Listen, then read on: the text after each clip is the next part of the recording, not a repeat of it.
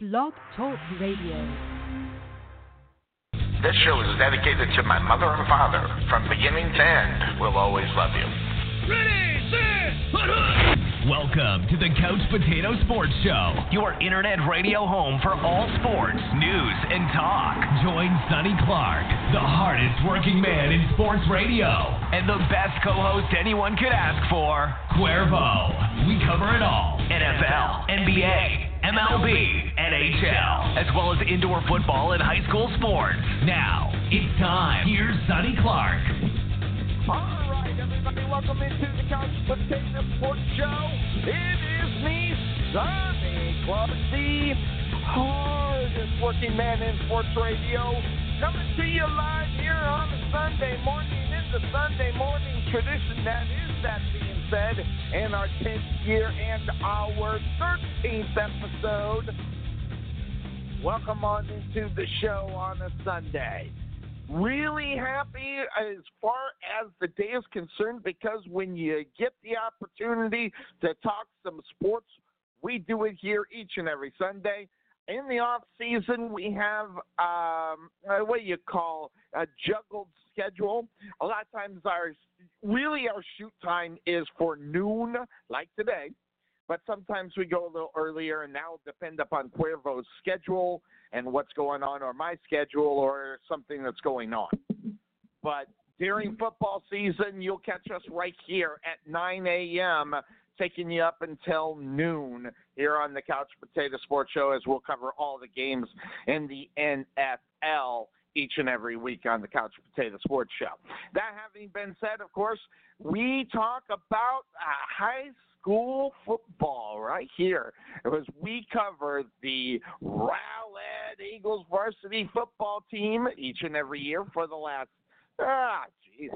many years now, that we've been covering right here for our locals here and the people that listen locally on the Couch Potato Sports Show, and obviously our sponsors that we bring over into this show.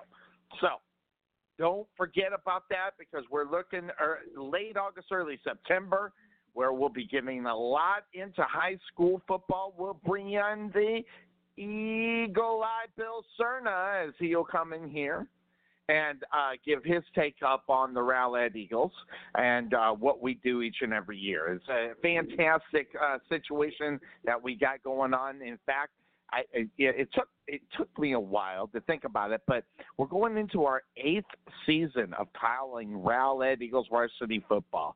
So exciting stuff for us here, doing what we do each and every week, and then we get rolling with the Rowlett Eagles varsity football. So, and anything that comes up, as we did the NFL draft, coming to you live from the Bullet Experience, the Jerry Bullet training facility right over at 8900 Princeton Avenue in Rowlett on the night of the draft. That was cool because we were around what NFL was. And what I'm talking about is, you look at Melvin Bullitt being the cornerback for the then Indianapolis Colts when he played, and being one to be able to stop one Tom Brady and get a victory against Tom Brady because of his efforts is just kind of cool. So we kind of did it, and, it was kind of last minute, but at the same time, working with our local sponsors and pushing his brand as well. The Bullet Experience, check it out. One of the fine sponsors of the Couch Potato Sports Show, amongst many, and we'll talk about those as we go on. It is Sunday. That means we are here to talk about a lot of things, including, football. But let's be honest, guys. The thing that's taking over right now, and a lot of people talking about, especially right here in the Dallas area, is a little hockey action as the playoffs are continuing, as a 3-2 lead for the Dallas Stars over the St. Louis Blues. Now, I'm kind of a Blues fan, always been a closet Blues fan, along with the Chicago Blackhawks as far as hockey is concerned. So that was kind of cool. But that being said, that whole situation as far as what's going on in hockey, there's a lot of things going on. The playoffs and all that. The Stanley Cup playoffs are really getting heated and really getting excited. But again, we talk about 3-2 lead for the Dallas Stars over the St. Louis Blues. They are going to kick it off at 2 o'clock our time, so I'm going to kind of keep track of that as we go through the show today, and I'm going to try to bring that up on the old Roku and see if I can catch that on NBC Sports. That's how you can check it out locally here for the Dallas Stars.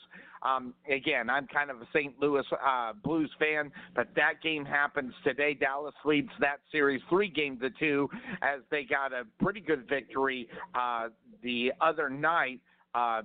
And what's really kind of bummed out, as far as that was concerned, when we saw the games that happened and what was going on as far as the games that happened, I wanted to see the Blues be able to get in there and kind of take over like they did the last time they were here in Dallas, but Dallas went up to St. Louis and turned that one right around. So lots of stuff there as far as that's concerned. We'll keep track of that kind of stuff that's going on as far as the games are concerned. That's, by the way, the only hockey game, so that's today. So that's the reason why we're going to keep an eye on it. The Boston Bruins are going to be taking on Columbus tomorrow, and San Jose is at Colorado in that breakdown as well.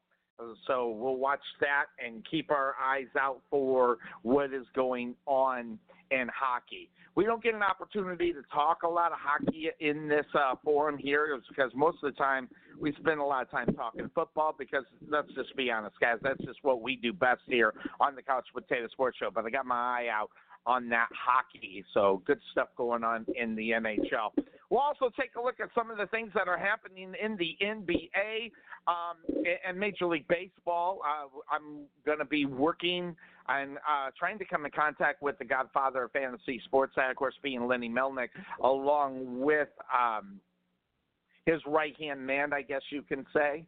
But it's not actually a right-hand man. It's actually a right-hand woman. And the best woman fantasy baseball player, not just in our country, guys, but in the world. Let me just say that again. Not just in our country, in our world, in the world. Annie, she is awesome. So I'm gonna try to get them in there and get that squared away and looking really good. So just to keep everybody in check on what we do here, as far as that's concerned, we don't talk a lot of baseball either. But it's that time of year. As guys are getting in the NFL training camps and things of that sort, that's where it's going to be. So that's going to be really cool to look out for. So we'll watch out for that and go from there. So looking at the NBA, NBA's got a lot of stuff going on it because of the playoffs going on there. Harden scores 41 as the Rockets outlast the Warriors in overtime last night, 126-121. So now it's a 2-1 lead there for Golden State. So that was a big three-pointer in overtime, and Harden again 41 points last night for the Houston Rockets. So watch out for that. Lots of NBA things that we're going to be talking about as well. But I want to get to baseball because we don't get an opportunity to do a lot of talking. Let's go to the standings in baseball at 21-12 in the American League East. Tampa Bay is on top of that division, followed by the Yankees, 3 games behind 18-14. In reality, 2.5 games. Boston, they are 5.5 behind them at 16-18 out on the season. Someone needs to get something going as far as Boston is concerned, although they are 7-3 in their last 10, and they have won their last 2. Toronto, 15-18, they're losers last night. And Baltimore at 12-22, just shoot that organization in the ass. They cannot get out of their own way to save their own life. They are 10 games back, 9.5 in reality, 4-6. When you're only winning 40% of your games in reality, you suck. Okay, Baltimore, get it. I mean, we're talking about Baltimore just a couple of years back in there and making a play and trying to make the playoffs. Now They're sitting right back where they are used to, and they need to get that figured out fairly quickly and get that going. Over in the AL Central, on top, the Minnesota Twins, but they only got a 2-game lead over the Cleveland Indians at 18-13. Minnesota's at 20-11. Minnesota's won their last 7 out of 10 games, and a couple-game winning streak for Cleveland right now, trying to get back in there and trying to stay up on top. Detroit is 5.5 out of theirs. They lost last night, and they're 4-6 in their last 10, 14-16 overall. The Chicago, what the hell are you doing, White Sox? 14-17 out on the season. They are 6 games back. They are 500 losers of their last 2. Kansas City, another team that was on top of the American League and winning the World Series, not anywhere close to that kind of performance as they are 12-22 out on the season. They are 5-5 in their last 10. They won last night, but man, oh man, that's a team that needs to pick up on that. In the AL West, Houston is handling that whole division at 19-14, 2 games ahead of Seattle at 18-17. I mean, not very much over 500 is sitting right there, only a couple games back. But interestingly enough, Seattle's 2-8 in their last 10 games, and they've lost 6 games in a row. A 6-pack loss is not good in baseball, and a 6-pack loss sometimes can turn your season completely around, and Seattle actually had the lead in this division at one point, but Houston has went by them. The Texas Rangers, they are 3-7 in their last 10, and good God almighty, that's a team that needs a shot in the ass after coming out of the gate really quick, but that's nothing abnormal for Texas, and they are doing exactly what it is. And before June happens, they'll be out of relevancy when we're talking baseball. 15-16 on the season for the Rangers. The Angels, 15-18. They lost last night. They are 6-4 out in their last 10. Oakland, 15-20, lost last night, and they're 3-7 out up on the season, or the last 10 anyway. So that being said, of course, that's the name of our show. We'll head on over to the NL as we look at the Philadelphia Phillies with, the big acquisition, maybe paying dividends, 18-14 out on the season, leading that division. Atlanta right behind them at a game and a half. They won a couple of games in a row, but have only played 500 ball in the last 10, so they really need to pick it up. And the New York Mets, trying to make a play, just 1 game under 500. They are 16-17 out on the season. They are 3-7 in the last 10, losers of their last 2. And you look at the numbers and see where they are. If they could flip that number at 7-3, they'd be right there in Philadelphia's face. So they need to pick it up, as well as Washington at 14-18. They are 4 games under 500. They are also 3-7 in the last 10, along with Miami. So Washington at 14-18, Miami at 9-23. Can we just put that frickin' franchise out of its misery? But, Miami is disgusting, and it's not worth watching. St. Louis on top of the NL Central at 20-13, and they got a half-game lead over the Cubs. And maybe I spoke a little bit too early on the Cubs.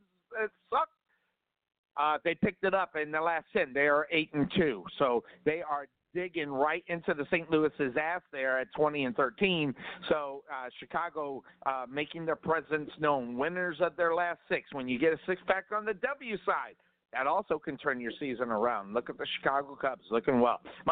Milwaukee, 19-16, 2 games out of the spot in that division. 6-4 the last 10, lost 2 in a row. 3-7 for the last 10 for the Pittsburgh Pirates. They are 1-game winners last night, but not before that. So you look out for that. And Cincinnati, 14-19, they won last night. They are 500 in their last 10. Looking at the National League West before we go into a break, 22-13 are the Dodgers. Arizona sniffing it up right behind them at 20-13. It's a game back behind them. The Diamondbacks have won 4 in a row, and they are 8-2 in their last 10. The reason why they can't get past the Dodgers is because they've won a couple in a row, and they have put together a 7-3 in their last 10. The rest of these teams are all 500 in their last 10, losers of their last 2, San Diego and Colorado.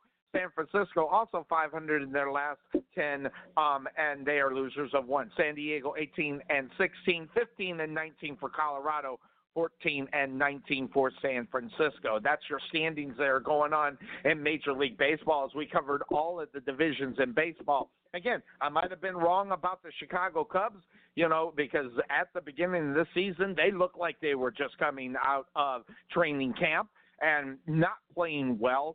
So the fact that they are 8-2 in their last 10, again, that is one of the things that can turn your season around. And having a six-pack win right now, 6 games in a row, that is something impressive that is going on for the Chicago Cubs. And that being said, in case you didn't know, your ass better call somebody. It's Cuervo on a Sunday morning. How you doing, my friend? I guess you didn't have to go to 7-Eleven this morning when I dinged you at 6 o'clock in the morning. How you doing? Well, actually, it was like 6:30 my time. Maybe it was 6 your time. I forgot when I dinged you. But you were up quite early. I'm always up at that time, Sonny. And, yes, no, I didn't have to go to 7-Eleven. I have what I need right here in my nice, comfy home. But I did go get the iron tights, so we're good with that. And sounds like baseball of all things is the first talk of the show. So I like it. I like the change-up. It is. And it is, and we're obviously going to get to football because that's just what we do best on the Couch Potato Sports Show. But we talked about it a couple of weeks ago in passing and in overtime because we were talking so much football that we didn't get to baseball, and I felt guilty. And again, working on Lenny and bringing on Annie on the show, the godfather of fantasy sports and the queen of fantasy sports. Hopefully I'm going to be able to get them in on the show here fairly quickly. If you want to know anything about baseball and players and who they are and what they're doing, you got to get on over to Lenny Melnick and Annie's show. They're also on Sirius XM. In fact, I bought Sirius XM just so I could hear their show since my new car's got XM radio in it. So it's kind of like a win-win for me. That having been said, back to the Chicago Cubs. When I was in Arizona just, about a month ago, this was a baseball team that was completely lost and not in the realm of thinking as you were watching them going, hey, they might be a player for the World Series. Last 10, they have definitely put it together, Cuervo. 8-2 in their last. They got a six-pack winning streak going on right now. They are 18-12, and St. Louis has lost 3 in a row, so that put them where they're only half a game back from St. Louis. St. Louis at 20-13, and the Cubbies at 18-12. So this right here, this weekend is a very vital weekend for the Cubs, especially with St. Louis losing the way that they are. They, again, losing 3 in a row, and the Cubs on a six-pack winning streak, and they have St. Louis. They're going head-to-head this weekend, so that's another big thing, and they're going to hit the field here sometime today. I think, isn't there like a 1:30 opening pitch for the Cubs today? So they're actually going to be on ESPN Sunday Night Baseball. That is going to be Sunday the game. Night Baseball. I will be Correct, watching. Yes. Yes. Oh, I will be too. I will have my eyes on that one. Yep, I will be too, Sonny. But yeah, I mean, look, the Cubs are 18-12 right now. They started this year off 2-7. So if you do the math, it was god awful. It was god awful. I remember I texted you, and they in one game, Cuervo, I think they had 7 errors, and I was in Arizona at the time when I was watching this. First of all, I was thinking to myself, why am I watching this? This is so bad. And it's a nice turnaround. You even said that you weren't going to be worried about the Cubs until 30 games in. Right now, don't look like you have much to worry about, at least for right now. No, not too much. Like I said, they started off 2-7. So since then, for those that don't want to do the math, they've been 16-5. So wow, 16-5 in 21 games. Not too bad of a bounce back. So I call those heat lines when you're playing so well, you're so hot, and you're on a pace and you're on a line of positivity. Now you can have a heat line going negative, but this one happens to be in the positive. Yeah, no, and trust me, I speak on behalf of all Cub fans when I say that we are very relieved to see the turnaround so far. I think the big change has been the confidence in the bullpen. Yep. You know, they've started to get some production out of it, and not to mention that the bats have been waking up too. You know, the offense was off to a slow start, and now, for example, the Seattle Mariners, who are an up-and-coming team. I mean, they went to Seattle for a 2-game series, and beat them in a last inning rally to come back and beat them the first night. Then the second night they beat them 11-0. So, that just goes to show that the offense is there, and the bats have waken up, and guys like Javi Baez who hits a home run yesterday in the bottom of the eighth to win the game. You mentioned they're playing St. Louis. They've taken the first 2 so far, so hopefully they get they have tonight. And they've been pretty impressive wins too. 4-0 on Friday, 6-5 yesterday. Eighth inning homer got them last night. Yeah. Yeah, Javi Baez, the magician, as his nickname is. He's the one that's been coming through. Kyle Schwarber's been coming through. Anthony Rizzo's been on fire, actually, Sonny. He's hit home runs, and I think in his 4 out of his last 6 games. So you definitely want to see 4 that of type 6 of production in the last 10. Yes. Yeah, you definitely want to see that type of production out of your main stars like him and Chris Bryant and Baez. So that's been the biggest difference with the Cubs is the offense, and then the bullpen has gotten some confidence too. Yeah, and as I was looking at the standings, and obviously doing not a lot of prep work, but a little prep work. I'm looking at San Diego with their big name acquired, earlier in, but right before the season. They're 5-5 the last 10, lose their last 2. The Padres, they're 18-16.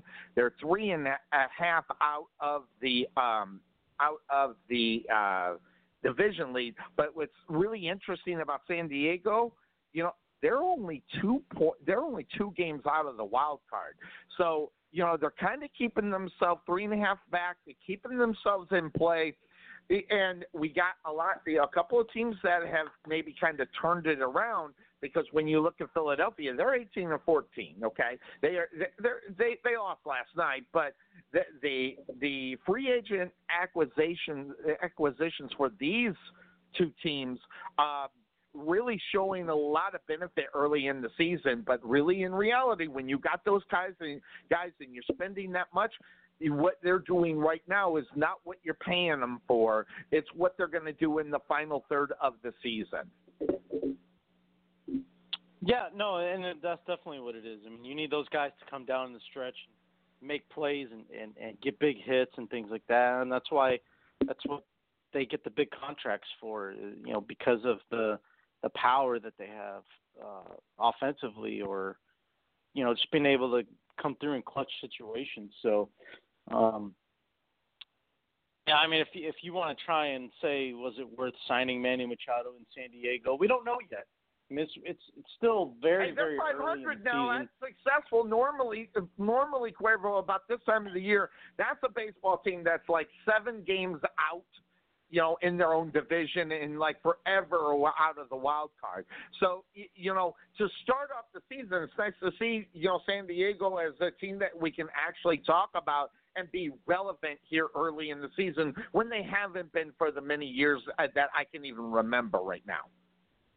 No, absolutely. The Padres, the joke is that, they're a AAA team playing in the major leagues, and that's not the case this year so far. I actually went to the game. I actually went to the game Friday night against the Dodgers down in San Diego. I had a good time, so that was fun. And now LA got that game. They beat them, I think, by 2 runs, didn't they? I was watching parts of that one. They got. Yeah, so 4-3 was the final. 4-3. Yeah, I can't remember who. I think it was Cody Bellinger, actually, who's been, on fire is not even enough to say how hot he is. But I think he's the one that's wound up getting the game-winning double to score a run, and then Kelly Jansen, the closer, comes in and finishes it off. So, yeah, I mean, yeah, it was about half and half as far as the crowd that I went with to watch the game, and to include Mrs. Cuervo. Mrs. Cuervo is a not a diehard Dodger fan, but I mean, her being from LA, that's who she'll. Enough. If she had to go for a team, that would be her team. So, and then me being the person that I am, Sonny, you already know, I didn't go for either team.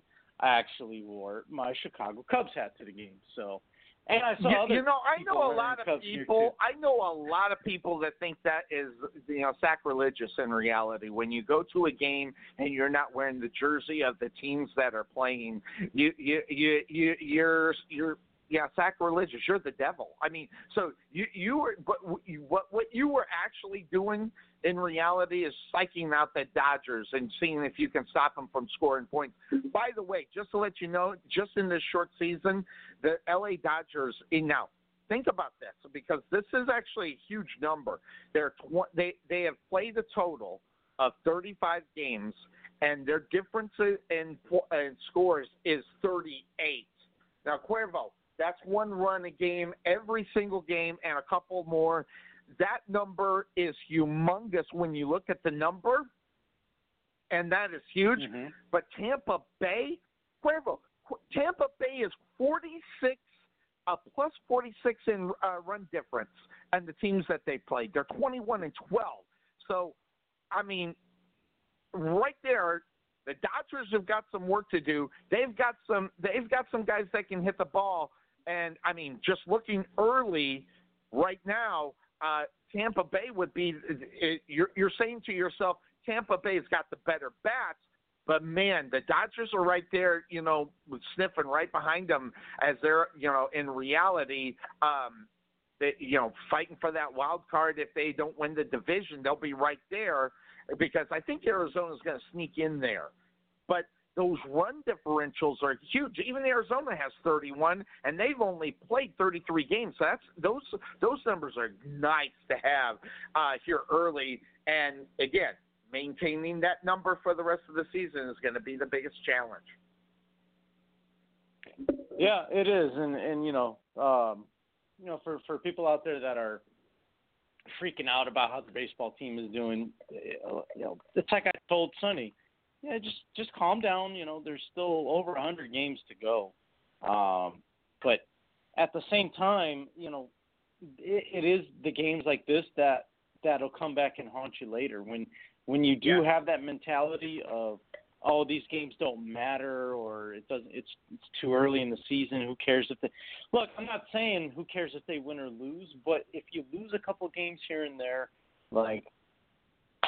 As long as the team's putting out the effort, hey, you can only get better from there. But if you see a team not putting forth the effort, then that's when you have to start worrying, because especially if they really feel like these games don't matter or they're not going to come back to haunt them later on,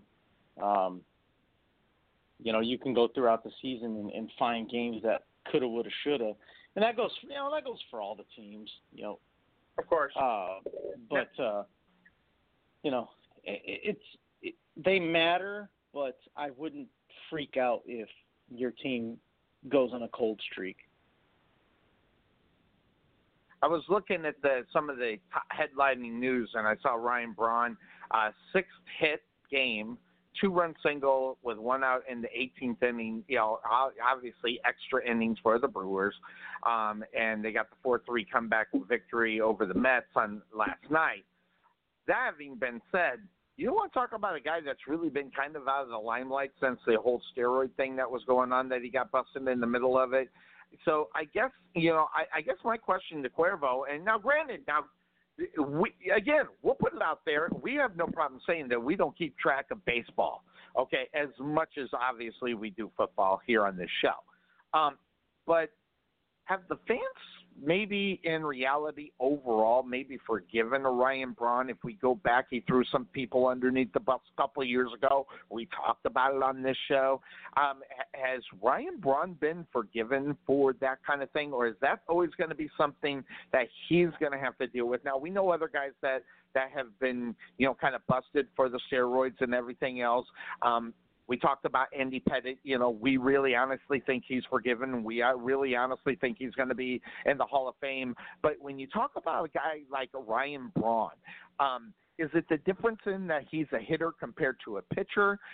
Or is there anything that you see as far as Ryan Braun? Has he been forgiven, and is he on track for the Hall of Fame and getting in fairly quickly? Because we all know he won't be a first ballot Hall of Famer. Yeah, no, he's not going to be a first ballot Hall of Famer. But do I think people have forgiven him? That's hard to say. I don't know if forgiving is the right way to put it. Have people moved on from it? Do people not talk about it anymore? Absolutely. Because it's always about the next story, Sonny. People don't dwell on the past. Most people don't dwell on the past unless you're somebody that just likes to hold grudges. But I think the whole Ryan Braun hold thing. On, let me interject really quick. Is the reason why that is, Cuervo, is because he's really not like breaking, all kinds of Major League Baseball records or, tearing down the walls of what history of baseball is right now. He may get to that point, and he may have, broken some records I don't know about. But do you think the reason why, like Barry Bonds, and you go back to Mark McGwire and some of these guys, as they were breaking records, and that's what left the bad taste in their mouth, more so than anything else? I think it could be, because the thing is, when what somebody is doing isn't making headlines, like you said, then it's an afterthought. But if he starts going on a streak of some sort that is going to hit the record books, of course you're going to have those people be like, oh, remember when he got caught doing steroids at one time? Like, some idiot's going to come out and try to ruin that moment for Ryan Braun. And I think that's what it's about more than anything, is for some reason, especially in the game of baseball, anytime a guy has a moment that he can celebrate in his career to say that he accomplished it, there's always somebody that wants to go and ruin that moment for them. And I think if Ryan Braun finds himself in a situation where he is approaching some sort of milestone, some sort of record, even if it's the smallest thing where, there's somebody's going to be out there that's going to remind everybody about when he got caught or when he, tested positive for that. Now, I think the other thing too is if I'm not mistaken, I think another reason people kind of moved on from it too is because wasn't it proven that the sample was tainted or something like that? That's the excuse, Cuervo. It was never proven, but that was what they were trying to fight for. I actually remember that because I was thinking to myself, after you throw everybody up underneath the bus, which actually the move as far as the tainted sample and everything, and then the throwing of people up underneath the bus, which is the thing that it did not really hold back with people. That's what left the bad taste in the mouth. Mm-hmm.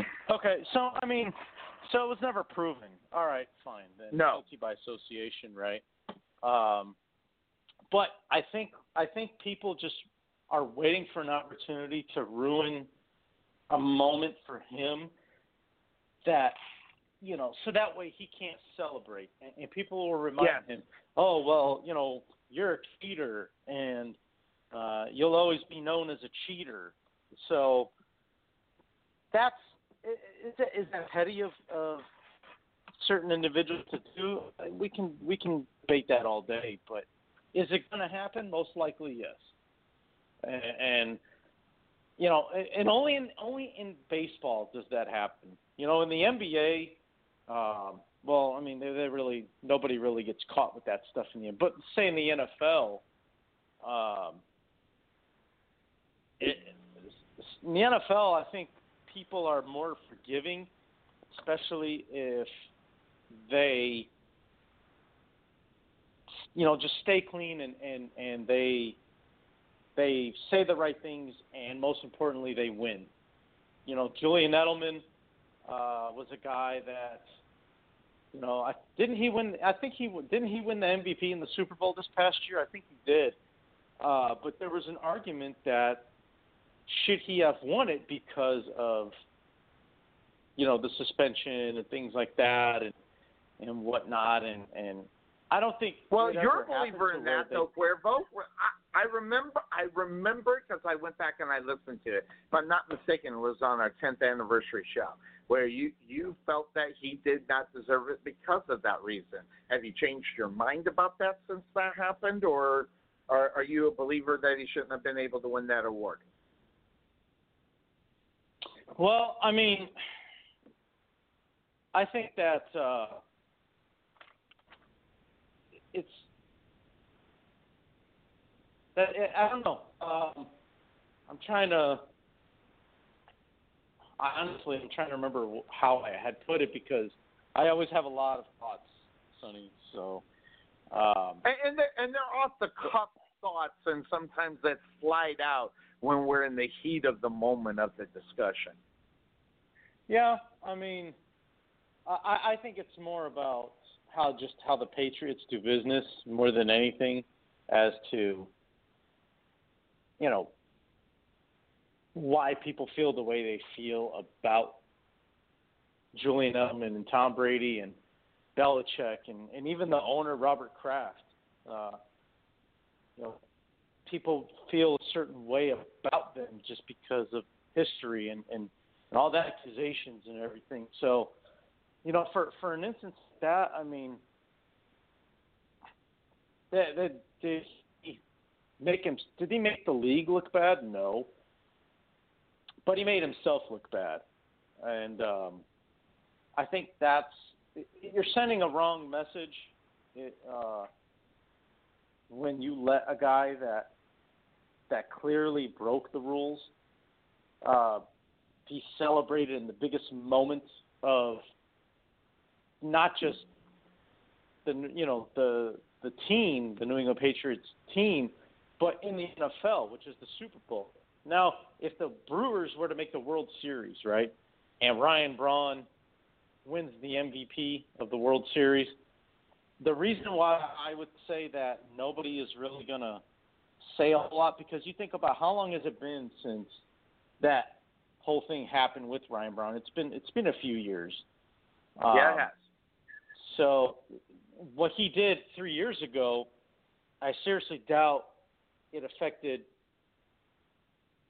him winning, you know, the MVP this year of the World Series, just hypothetically. So the two don't connect, is what I'm saying. Now, with Julian Edelman's case, it's a little more connected because of the fact that it fell within the same season, and him coming back, you know, you could talk about redemption, I guess, if you wanted to, but it all tied into the same season.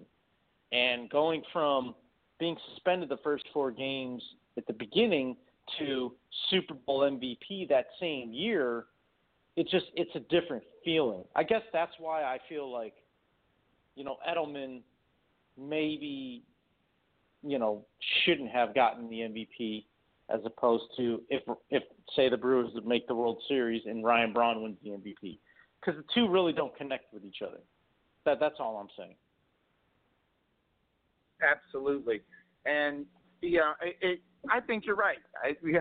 What's that old saying? Haters are gonna hate, and you know, and I think that's probably what Ryan Braun's got to look forward to when and if that time comes up to talk about him going into, you know, the Hall of Fame. It will be brought up. It will be talked about, and it's just because of the fact that the era at when the baseball is, you know, we could talk about a lot of things, and I'll even go back to my day, and you know, I mean, watching baseball every single day of my life, playing baseball, you know, for 6 hours a day, you know, where baseball was life when you were a little kid.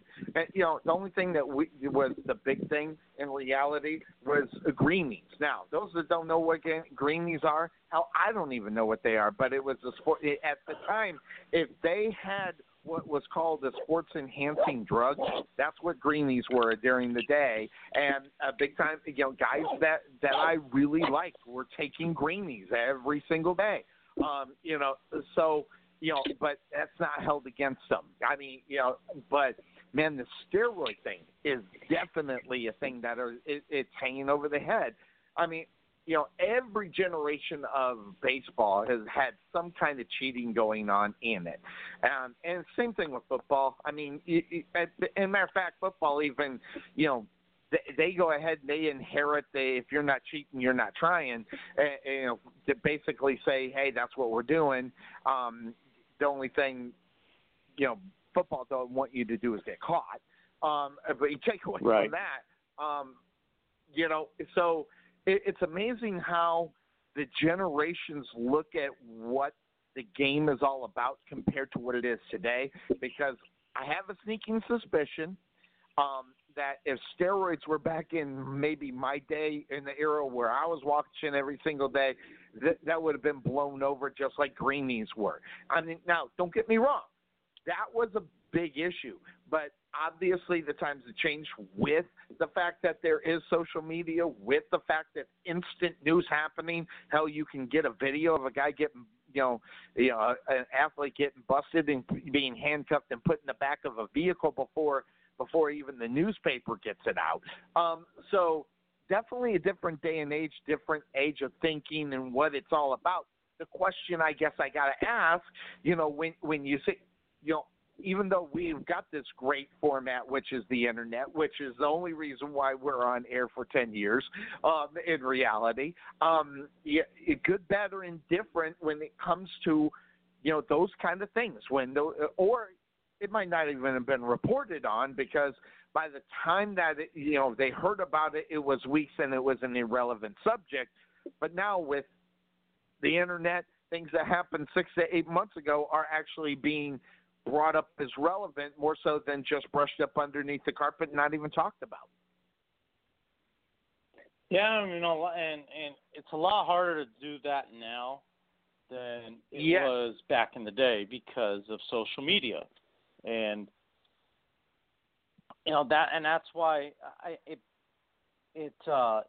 I laugh at guys that still try to think that they're going to get away with certain things, and with all the technology we have, it's just that much more difficult to not get caught. And so, you know, you would think these guys are like, that's not worth the risk. Well, for some of them, I guess it is, you know, just because they're trying to make a name for themselves and all that stuff. But I mean, is it really worth it? For some guys it is, but man, it's just with the level of competition, it's like the way I would look at it is, look, if you have an opportunity and you've made it to the big leagues, or you made it on the 53-man roster in the NFL, you made it to on an NBA squad, like why would you risk losing all that? Even if you're a big time star. Even if you're a big-time star and you know you're going to make a roster on the team, because the thing is, look, and I don't care what sport you're in, every GM in any sport for any team will tell you that everybody is replaceable. So absolutely, if anybody that thinks that they're untouchable, I don't think so, Jim. I don't think so either, Al. So there you go. That's the way I look at it. Absolutely. And Major League Baseball has done a lot of good things, and they've done a lot of bad things. And, you know, and just, you know, literally the 10-minute prep I did for the show because I had some things on my mind about baseball before we got into it. I went to the Major League Baseball website, and on that website, are you in front of your computer, Cuervo? I have my laptop right here. Open up a web browser and go to MLB.com. And when it loads, Sure. I want you to look at that website, and I want you to tell me what's wrong with it. Now, hopefully you know the story that I'm talking about, so maybe it, maybe it'll make some sense on why I think it's a dumb thing to happen here. But let's see here. Why did mine just crash here for a second? Let me just open it back up. Blam. Hold on. I might be on the wrong page. I am on the wrong page, so I'm not going to blame this on MLB, the website. So I was evidently on something else. Wait, no, I could have swore. Okay, forget it. I was on the wrong website. Someone else is promoting something that I thought would be horrible if it was the Major League Baseball. They have the Vladdy Watch. Now, folks that don't know what I'm talking about is Vladimir Guerrero's son, officially a big leaguer now. By the way, only batting 192 in the 7 games that he played. But the website I'm looking at, it's an off the cuff. But they're watching the hype. They're keeping the hype up on the Vladimir Guerrero Jr. So I guess I'm going to ask Cuervo. We know about Vladimir Guerrero. We know about let's be honest, Hall of Fame numbers that he put up as a player. Now, his son is playing. He's a Toronto Blue Jay. That's another thing. He's out of the country, not here in the area. You want to talk about some major pressure? I mean, I thought the website, if that was Major League Baseball, that would have been a huge amount of pressure coming from Major League Baseball, more so than the site that I'm looking at. But there is still a lot of pressure on this young man to become his dad. And boy, oh boy, I hate to say this is really horrible for him in reality.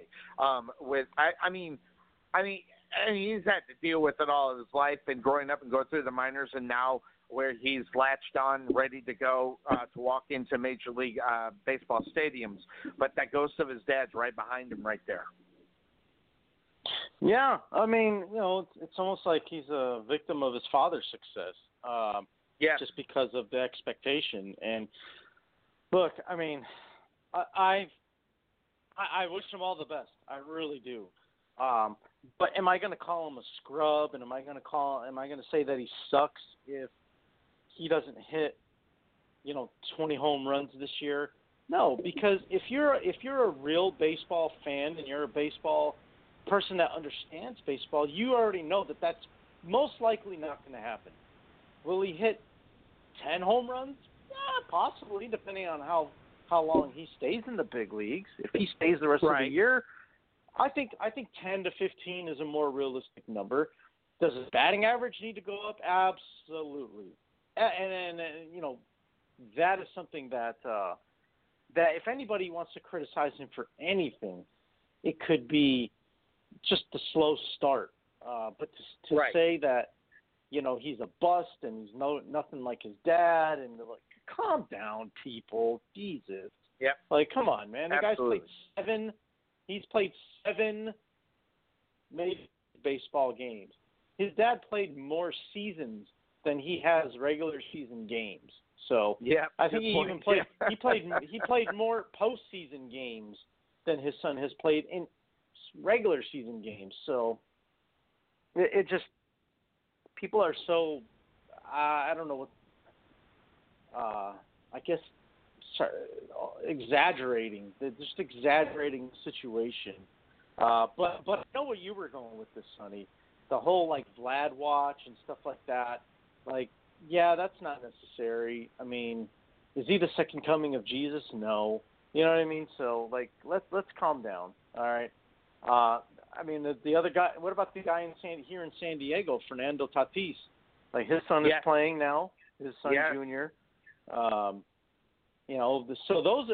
To be honest, Sonny, so far this year, that is the big talk. in Major League Baseball. Are those two guys coming up? Can they follow in their dad's footsteps and all this blah, blah, hoopla stuff? Like, when was the last time a baseball season started out and all the talk is about two rookies that are sons of, all-time players? So yeah. I can't remember the last time that that's actually happened. So it's pretty crazy, but that's what we have in Major Leagues baseball so far this year, and 30 games into it.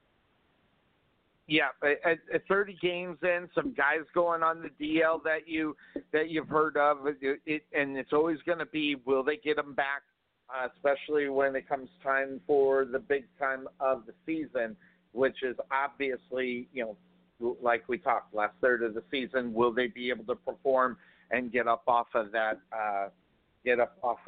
injured list and be ready? A couple of guys down, some big names going down. Corey Kluber from the Cleveland Indians, he just went to the injured list as well. I was watching that and keeping track of that. So a lot of guys down. We'll have to find out what's going on as far as players in the Major League Baseball and where they are as far as that's concerned. So keep an eye on that. Again, Sunday night baseball. The Cubbies are going to be going up against the Cardinals. I will be watching that one and probably fall asleep to it, because I got to get up early in the morning. But I'll be watching some of it. Hopefully, it'll be interestingly enough to where I don't fall asleep. What's going on? But games that are going on right now, as far there's a rain delay for Tampa Bay and Baltimore. Atlanta at the top of the third, they're knotted at 0. Actually, wait, what happened here? This thing just moved on me. You got to love this thing. Oh, okay. All right. Okay. They moved because it was postponed. Atlanta, Miami knotted at 0. Kansas City 1-0 over Detroit there in the top of the third. Bottom of the second, Cleveland behind Seattle. Seattle needed this because they're playing crap. 5-0 over Cleveland right now, and knotted at 0 are Pittsburgh and the Oakland A's. They just kicked it off there. So, the Tampa Bay and Baltimore game, they went ahead and postponed. That's obviously because of rain that's going on up in that area. Lots of rain going on. So watch out for that. So what we're going to do now, Cuervo, is we're going to take a quick break here on the Couch Potato Sports Show as we near the top of the hour, and we'll go into our second hour. We're going to dive into some basketball, and then the last hour we'll kick in some football, or sometimes football will seep in. We'll find out, but that's what's on the list. So I wanted to cover the three majors. I kind of talked a little hockey, and I'll let you talk hockey if you got something on your mind there, but I kind of talked a little hockey before you got up online. So what we're going to do now, folks, we are going to take that quick break here on the Couch Potato Sports Show. We'll be back in about 5 minutes, and we'll get into the NBA. Some good stuff going on as far as playoffs are concerned. We'll be right back. This is Sonny Clark, radio voice of your Rowlett Eagles, letting you know about Baggies Web Solution. Do you need a website but not sure where to start? Baggies will listen to your needs, find out what's important to you, and provide a game plan to help you and your business succeed. So call Baggies Web Solution at 214-431-4291 or find them on the web at baggies47.com. Baggies Web Solution. Simple, local, perfect. This is Sonny Clark, radio voice of your Rowlett Eagles, letting you know about Baggies Web Solution. Why should you choose Baggies Web Solution? We believe in giving our client the ultimate in flexibility. We only use the industry standard software, providing you with almost limitless options when configuring your website and email. Want to use WordPress? No problem. Want to use Google Apps for email? No problem. So call Baggies Web Solution at 214-431-4291 or find them on the web at baggies47.com. Baggies Web Solution. Simple, local, perfect.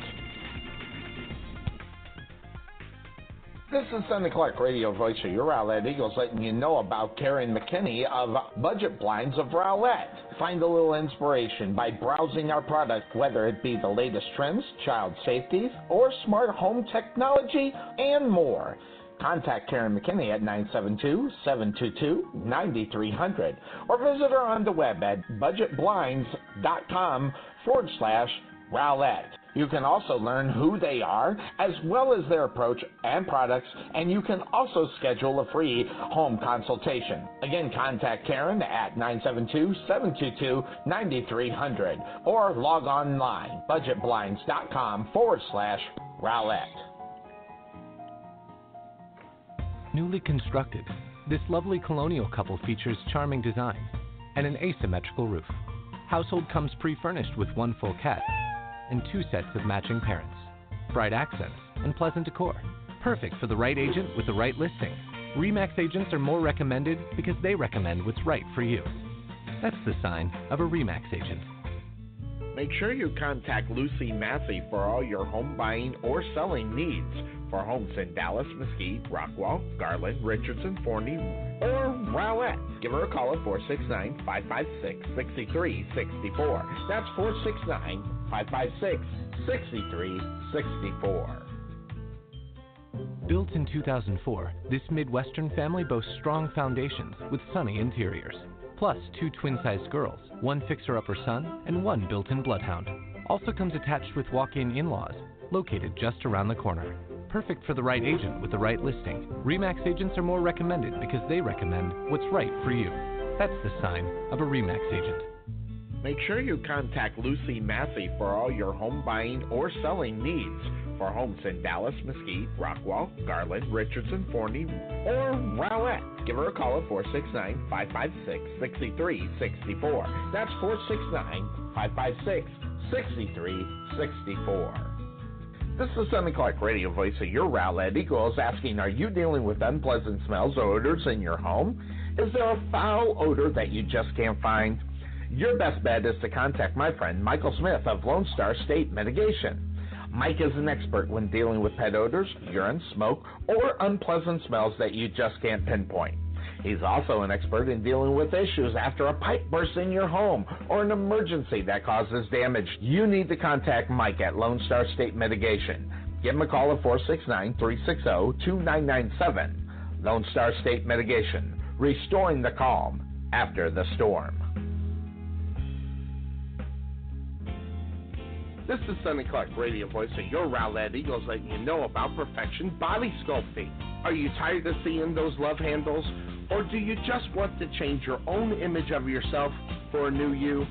Make sure you check into Perfection Body Sculpting, located in the heart of Rowlett. A $69 initial consultation fee includes a 30-minute session of laser lipo. So start the New Year's off with a new amazing special from Perfection Body Sculpting. And remember, your goals are our highest priority. Contact Tammy at 214-735-8519 or visit them on the web at www.perfectionsbodysculpt.com.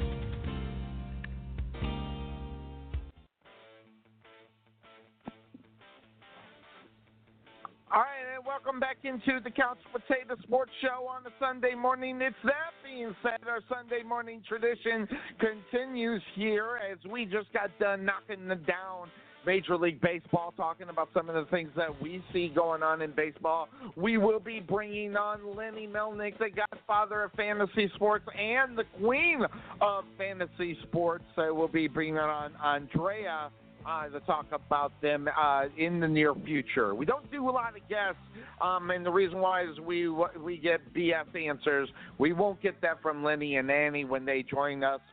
When we get an opportunity to bring them on air. So that's going to be a lot of fun. Again, around here for everybody, don't forget about the Rowlett Eagles varsity football team. We'll be kicking it off.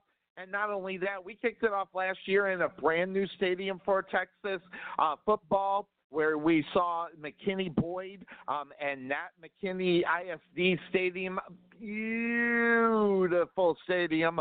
Well, guess what? Our first game, we're going to kick it off and be one of the first announcing in another new stadium up in Prosper, as your Rowlett Eagles' first game is on the road against Prosper in another beautiful facility that was built just for high school football in the area. Says high school football, it's what it's all about right here. I mean, they had an NBC show called Friday Night Lights on for many years. The reason why, we always talk about minor leagues and stuff like that, That's what college football is for football. It's the minor leagues, and the AAA, and then you're probably A ball.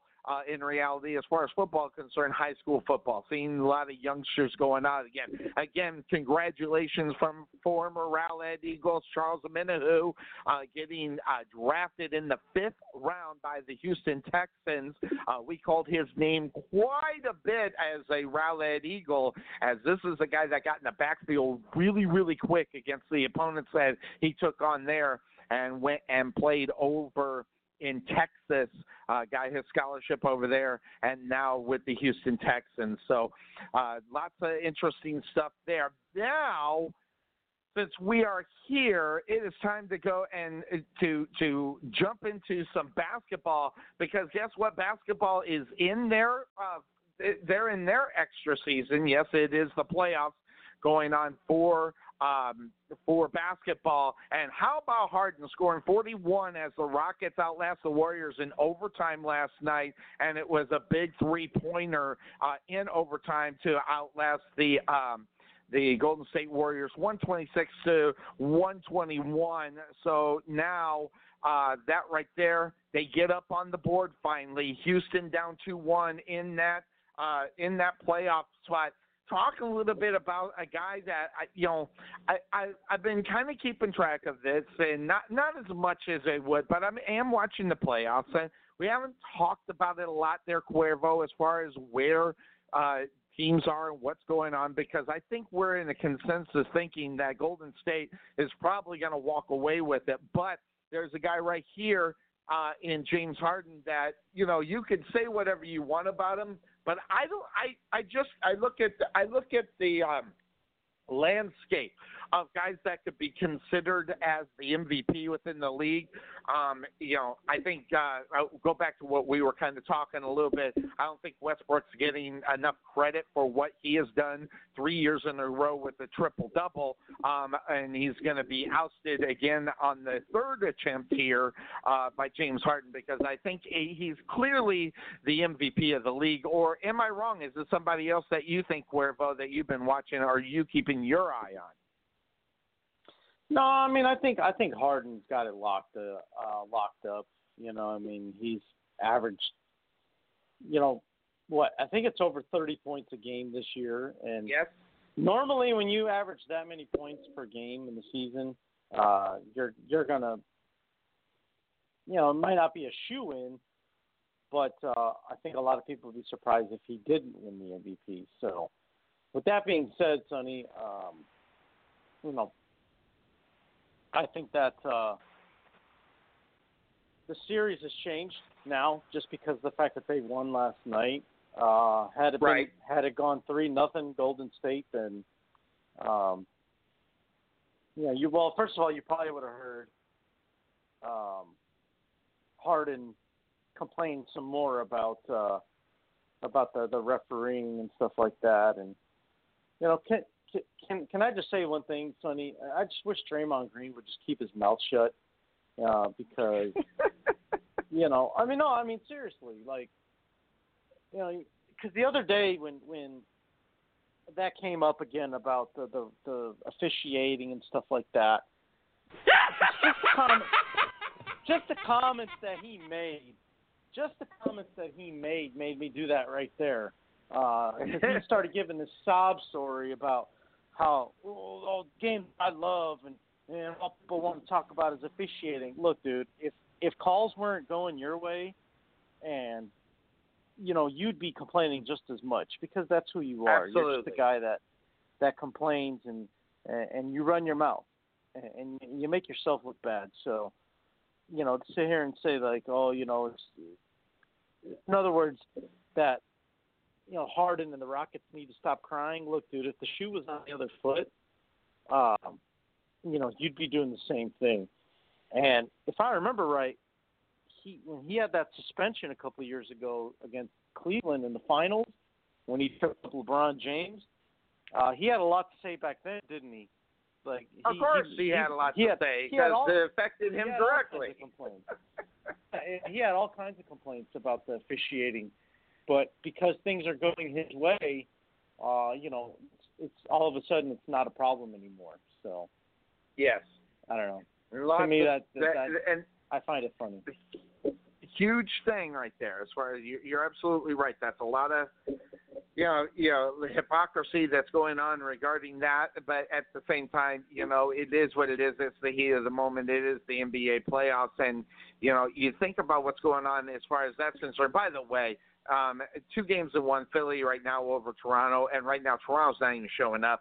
I've been kind of keeping track of this one because I've been waiting for the Toronto Raptors to actually step up and do it. Now, they've had some success, don't get me wrong, but they haven't been able to come out and dominate the way that, maybe that you would hope that they would. I mean, if you're a fan of the Toronto Raptors going into that, and there are plenty of fans with them. They got some young talent on that team, and I think everybody. But I think right now when you're looking at Toronto and what they're doing, they're running up against a brick wall with Philly. Okay, let's be honest. Those guys in the middle, you're going to have to play to get it. You got to hit the outside shot. You got to be able to put down the sinkers. And the simple fact of the matter is they're not. This is a team that seems when it hits adversity in reality out of things that they're not used to seeing on a night-to-night basis, but they're seeing something that they're not, that thing that they're not used to seeing in a 7-game stretch. They can't seem to get over it, and that's what we're seeing in Toronto when you see them against Philadelphia. They can't get past the big men right there, and Toronto is not being able to hit the open shots. It's one of the big things that I've noticed. I don't know what else anybody else has noticed, but when you're Toronto, you got to hit those shots. If you cannot get it in the middle, which they haven't been able to, you got to come up with a good jump shot. And right now they are not. I don't even know what. And again, this is just the eye test. I don't know what the numbers are saying about it, Cuervo, but they're not hitting the open shots like they should in order to beat Philadelphia because Philadelphia is taking them out of what they do best. So they got to hit those shots, and they're just not hitting them right now, Cuervo. Yeah, no, they're not. I mean, the only person that has shown up for the Raptors is Kawhi Leonard. Where's Kyle Lowry? That's the biggest guy that I've heard is just not showing up is him. So, I'm curious to know what's going on with him. I mean, that guy should be getting mauled and ridiculed and bashed and any other word you can think of because he's a no-show. Right. And Kawhi can't do it by himself. Embiid's had his way with him, Cuervo, even though they're in the last game. Both guys scored 33, but Embiid is really, really just kind to holding him down in reality, Cuervo. And frankly, when you look at Kawhi Leonard and who he is compared to Embiid, which, by the way, good ball player, you know about him, but you can't let Joel Embiid be just as good as Kawhi Leonard if you're the Toronto Raptors. You've got to figure out a way to stop Embiid. And right now, and that's another guy. We're not getting Kawhi Leonard out of this one either, Cuervo, because he's being matched almost point for point right now, and Philly leads the series 2-1. Yeah, they do lead 2-1, and I'm kind of surprised by how well the Sixers have played. I think some people kind of question if Jimmy Butler was going to work with them, and I think it has so far. I was one. Yeah, and I kind of figured you were going to be, Sonny, because I know you're very suspicious about things like that. So I kind of figured, you were starting to question it. But look, I think the most entertaining thing about the Sixers right now is it's not even during the game. I just want to hear when Embiid and Jimmy Butler come to the podium after a game. Yes, they always say something that just gets people going. To me, it's funny, but that's what they do. So it's entertainment. It's good entertainment. By the way, I was reading up on what Embiid became the first player since Boston Celtics Kevin McHale, which a lot of cameos on Cheers back in the day. he posted at least 30 points and 10 rebounds in less than 30 minutes in a playoff game. And Mikal did that back in April of 1990. So, in less than 30 minutes, 30 points and 10 rebounds, double, right there in less than 30 minutes of play, big-time numbers, coming from that. You would look at him being going, what is going on? This guy's coming off the bench. No, I think right now, Philly knows they're going to win this, series, and they're doing the right thing, which is giving guys time to rest. Because I will tell you right now, if you are Philly and you're going to go into the next round of the playoffs without a Joel Embiid, or he's just hammered up because he's so damn tired, or he's already got a sore knee, so you're slowing him down. Keep him off, but he goes out and scores a double double in less than 30 minutes. I mean, that's huge. And not only that, it does solidify him and hold on to him for the next round. And if I had my choice, seeing how you're right now, if you get a 3-1 lead in this one, I don't know if Joel Embiid even hits the floor, in Game 5, to close the damn thing out. That just all depend upon I'm not sure who they play in the next round and stuff like that. I haven't really looked that up, but you want to make sure that you have your all-star center set for the next round of the playoffs here. Oh, absolutely. And that's assuming that you're, like you said, you get past the next round. Definitely want to be healthy and you want to be, have that momentum going your way. Yeah, lots of stuff going on there. Look out for that. What's going on in Toronto? Take on Philly in Philly right now. Again, they lead 2-1. That's going to kick off in about an hour and 10 minutes. So that one we'll kind of keep an eye on. And then later on tonight, Denver goes to Portland. And right now Portland has the 2-1 lead in that one at home. So both teams who are playing today have the 2-1 lead, and both teams are, I'm looking at the games and I'm seeing who's going on. I think both these teams both go to 3-1, and then they'll go on the road, Cuervo, and try to steal the steal the series on the road to get it done as soon as possible.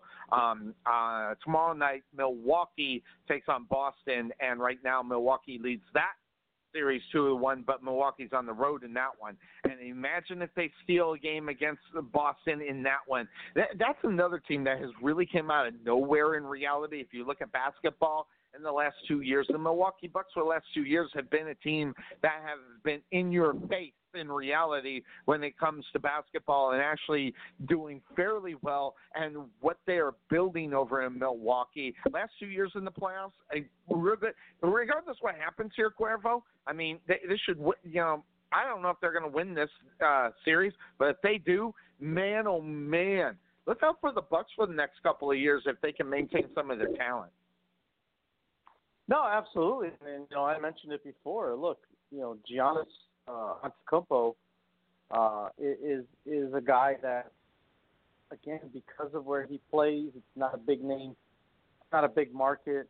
A lot of people don't know who he is. So, yep. I tell you, if I couldn't vote for James Harden, Sonny, this is who I would vote for as far as MVP is concerned, because that's how good I think he is.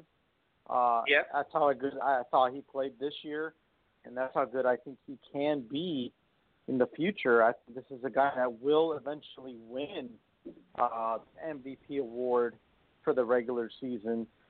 And if all goes well, I think if they can get him a real solid complementary guy, I think Milwaukee can make the NBA Finals. I think listen, and not only that, Cuervo, I think they're doing it with a different style than most teams are doing in the NBA. This is a faster team than most of the teams in the NBA right now. It is. I mean, Giannis himself's he's not the quickest dude, but I tell you, for somebody his size, he can move. He can definitely move.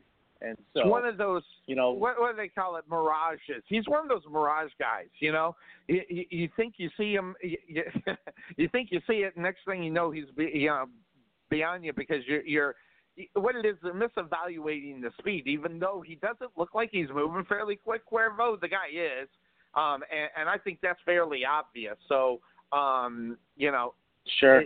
I think you're right. Milwaukee. I think that Milwaukee next year. I think they can challenge for the conference championship to get in there, to get in the finals. So, but that's gonna. I think that's gonna take one more. They're gonna have to grab up one more guy. And again, these are not the biggest names in the NBA that are playing in Milwaukee. And the Bucks right now, I'm gonna tell you right now. I think they're playing some of the best basketball right now outside of Portland. Now, the other teams that you expect to be playing, Golden State's going to be playing well. Houston, they are who they are. And these guys have been in the freaking front page of everything.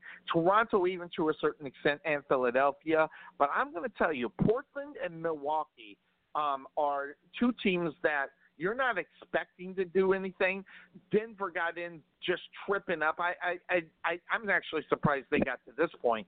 But when you look at Portland and you look at Milwaukee, it's almost like you see the change happening, right in front of you, because you have all the other teams that are doing what they do, and you expect them to be where they are right now. And you got these two teams right now, and right now Milwaukee with a 2-1 lead over Boston. If Boston doesn't get this win at home, they're done. I don't think Boston's going to be able to come back. So that's going to be a really interesting series, and I'm looking forward to that one tomorrow, and I will be watching that one as we move closer into the playoffs. Yeah, I will be too. I think the East is a lot more interesting than the Western Conference is, just because absolutely it is the fact that it's the unknown. We don't know who's going to come out of the East. Out of the West, I think we all have our suspicion that it's going to be Golden State. So there's not much excitement there. But who's gonna be the new king of the East now that Queen LeBron is gone, and he's in the Western Conference now. So that's gonna be the exciting part about watching these Eastern Conference playoffs. I'll be honest, Sonny, I haven't watched too much more than some highlights and analysis of the NBA playoffs, but I'm really going to be interested in seeing what happens in the East. And now some of the news that we haven't talked about, and this goes back a week. I meant to talk about it. I didn't write it down. I should have just put in Tyronn Lue. We didn't talk about the fact that the Lakers are actually serious talks with Tyronn Lue. Cuervo, what are the Lakers thinking? What the hell is going on here? Because if you hire Tyronn Lue to coach this basketball team, I think you have put it out. You sent a signal by hiring this guy. You sent a message that LeBron is the coach of this team, because that's where it was when he was back there with LeBron on the last stint. So right there, I think as far as Laker fans and the Laker tradition, that is not what Laker tradition is. In fact, it laughs in the face of Laker tradition because of what Laker tradition is. The coaches coach the game regardless of the name. And we've only seen that with with Pat and with Phil, those two guys. And, to a certain extent, that's what Walton was trying to do too, but he got blasted out of the water because he had no business being the coach of that basketball team. Now, when you go Tyronn Lue, you're still sending the message that it don't matter who's coaching because the guy on the court is the guy that's coaching. Yeah, I mean, this feels like a LeBron type move for the Lakers, especially because there's more to it than just they're interested in Tyronn Lue. They're only interested in Tyronn Lue. They've gone as far as saying, get this, they've gone, Sonny, as far as saying that Tyronn Lue is the only candidate for this job. So in other words, what they're trying to tell Tyronn Lue is, you have to take this job. We need you to take this job, or else we don't know what we're going to do for a head coach. So they're pretty much tying his hands, and you his can't hands, force Cuervo. somebody to. It opens the checkbook. I mean, they put it out there, Cuervo. They put it out there just with that statement that here's the check, fill it out. What do you want? And oh my God, if you're Tyronn Lue going in there, expecting to make a certain amount of money, why not throw an extra $3 million on it and see if they jump at it? This is not Laker. God, I wish Big Dog was available because this is pathetic. This is the kind of thing when you get involved and you got a guy that is your actual coach, and I don't know. Maybe it's me, but Cuervo, when I think basketball and I think great – okay, let me do this. Can we talk? When we talk about what basketball is, you've got the players and you've got the coaches, and you have the combo of both guys doing great jobs. Tyronn Lue does a great job of carrying LeBron James' jock to him before the game starts. That's all he does. This guy doesn't do jack squat, and it's a pathetic hire for the Lakers. And if the Lakers don't get out of their own way, they're going to lose what this storied franchise is all about. And they're going to lose it with this hire because it's not the Los Angeles Lakers anymore. It's not Showtime anymore. This is LeBron James. And right now, let's be honest, LeBron James is into his 16th year. Do you honestly think we're going to get LeBron James of the last 5 years out of him with hiring a Tyronn Lue? Absolutely not. We're not going to get that. So if we're going to get the greatness of what LeBron James is, they need a coach that'll look LeBron James and say, listen, boy, I am the coach of this team. You're not.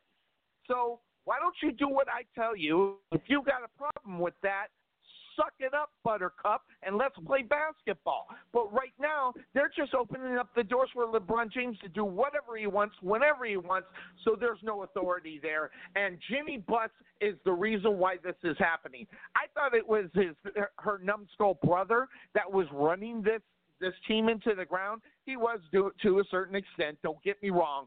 But this woman right here, if she buys into this, the Lakers are no longer the Lakers of what Dr. Buss put up. This is the Lakers of LeBron James, and that's an insult to the history. Yeah, it is. And pathetic. It is, Sonny. But what I'll say is that, what that tells me, at least, is that the Lakers are afraid of losing LeBron to, whether it's opting out, which I think, what did he sign, a 4-year deal? Didn't he sign a 4-year deal? Opt out after 3. So his 4th year, he could go somewhere else, if I remember the contract correctly. And that's even if he plays that much longer. But let him go. Yeah, let him go. I mean, my God, how much money would you save too up on top of that? I mean, listen, we can sit there and bust down on LeBron James for many years that we have, but do you honestly think in year 16, 17, whatever he's going in, either one of them, it's irrelevant. You're not getting that. We're talking right now of Kevin Durant being the best ball player on the planet right now. Okay? And that's Kevin Durant. Now, no one even had enough balls to say something like that before now.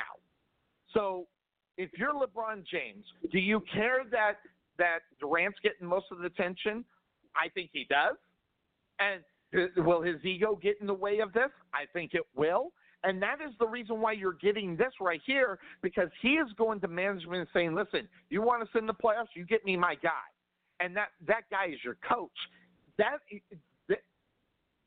the problem of having a player that has way too much power, and not only that, in the process of tearing down a storied franchise of winning and discipline.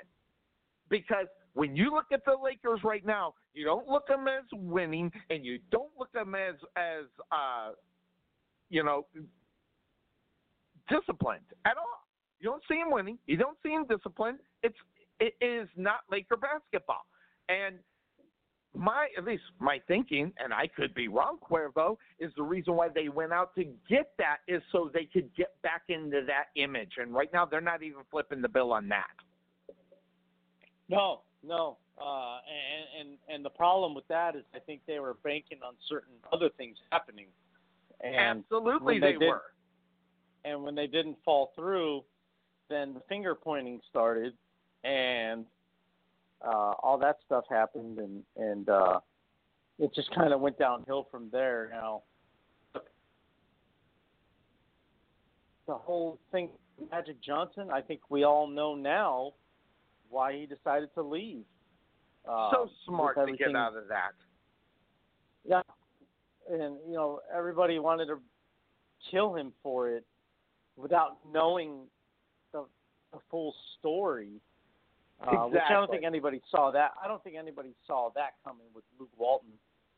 But regardless, I mean, to get out of that situation, yeah, I think it was a good idea on his part too. Oh my God, it might have been the smartest thing he ever did in his career, image-wise, because now he was the guy that set up Showtime. He's the one that set this whole thing up. Him and Kareem, to where's Showtime?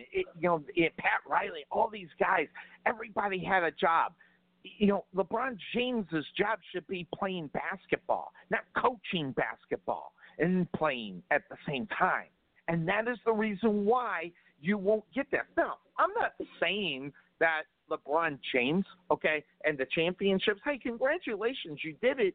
But imagine if this guy was ever disciplined enough to do it. Pat Riley sure in the hell tried to do it at the Heat, and that sure didn't work. How long did that last? I mean, so the simple fact of the matter is when you look at the history of what that's all about, and Pat Riley and LeBron James, and did that work out very well? I don't think so, Jim. It worked out great when they won the championships, and after that, it turned into an ego thing, and we haven't seen a disciplined LeBron James since. And Pat Riley said, "Screw it, I can't do anything about it. I'm still making my money, so we'll just write this out until he's out of here." And that's pretty much what happened. I think Riley got tired of the. Hey, Cuervo, you remember when he turned away his entourage when he first started? He's like, "Who are these people getting on the plane? Who's that dude? And who's that guy? Who's that woman?"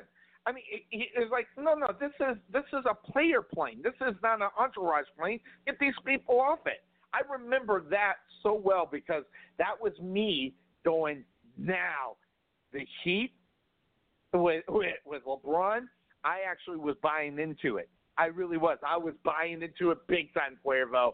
And that slowly faded away too because he just didn't want to fight that battle anymore. Yeah, no, and look, Riley's an old school guy, so for those that have been watching enough basketball over the years, should have known that Pat Riley was going to make changes as far as LeBron and the way he was doing business. So, certain things don't fly with Pat Riley compared to Tyronn Lue, and that's why, I'm sure LeBron's all about Ty Lue becoming the head coach, so that way he can, like you said, that he can run things, he can do it his way, and all that good stuff. But you know what the message may be successful, Cuervo, but it won't be Laker successful. Well, here's the thing: it doesn't matter if it's Lakers successful or not. We are going to bring a championship to LA, and we don't care what it takes. We don't care what it costs. We're going to do it, and that's all they want to do. And that's blasphemy. The blasphemy. No, okay, fine. Don't believe me then, Steven. But I'm telling you, that's what Dr. Buss is saying. Is why I threw that in, Cuervo. I can't. Dr. Buss is turning over in his grave right now. He's going, what the flying hell is going on over there with my basketball team? And the fact, the BS that's flying out of the front office's mouths right now, and the reactions to certain things, there's certain hires and everything else. Dr. Buss would have he'd have another heart attack. That'd be it. He'd be out. He would not be able to live through a LeBron James regime. I don't think so. Not only that, he wouldn't put up with it. He'd say, LeBron, listen, I'd love to have you. Greatest player in the world, that's exactly what we got. But you're a player now, okay? You're a player for the Los Angeles Lakers. You're not a coach. You don't run the things. You play basketball. That's why we got a coach. And that's what Dr. Buss would have done. Of course, that's the reason why he hired Phil. That's the reason why he hired Pat, okay? These are guys that held down the ship, and they didn't give a rat's fat ass if you didn't like it if you were a player. No, but you know what? That old school way of doing things, Sonny, doesn't work anymore because I know. Nowadays, I'm living in a beautiful age. No, you're living in a disciplined age. Yeah. Discipline no longer exists in sports. The kids are trying to run. It's not about discipline anymore, Cuervo.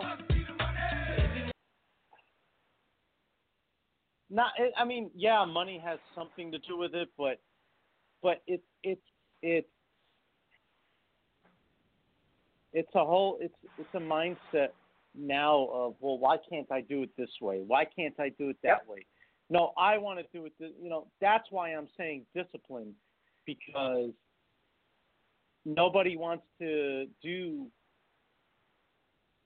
things the way that a coach is trying to do. You know what I mean? I agree. I know exactly what you're talking about. Everybody's got great ideas, and they want to implement them. And, that and that's why I made the comment. Who was I talking to the other night? It wasn't on the show, or maybe it was on the show. I don't see Craig Popovich coaching much longer. And it's not because they lost the way they did this year in the playoffs. I think it comes down to, look, the one guy that actually stood by the coach, and Tim Duncan, and even a Tony Parker, even though I thought he was washed up, or I think he is.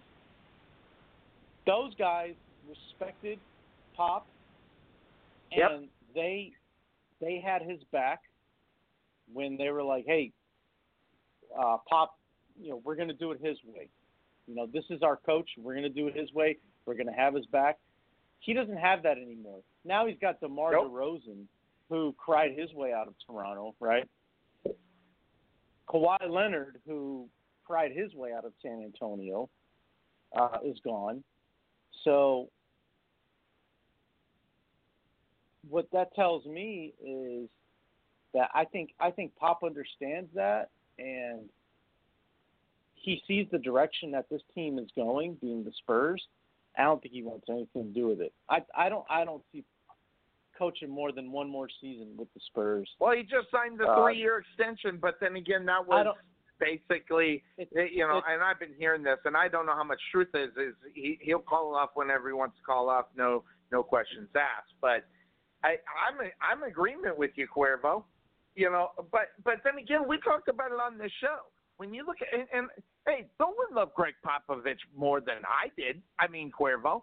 I love me some Greg Popovich.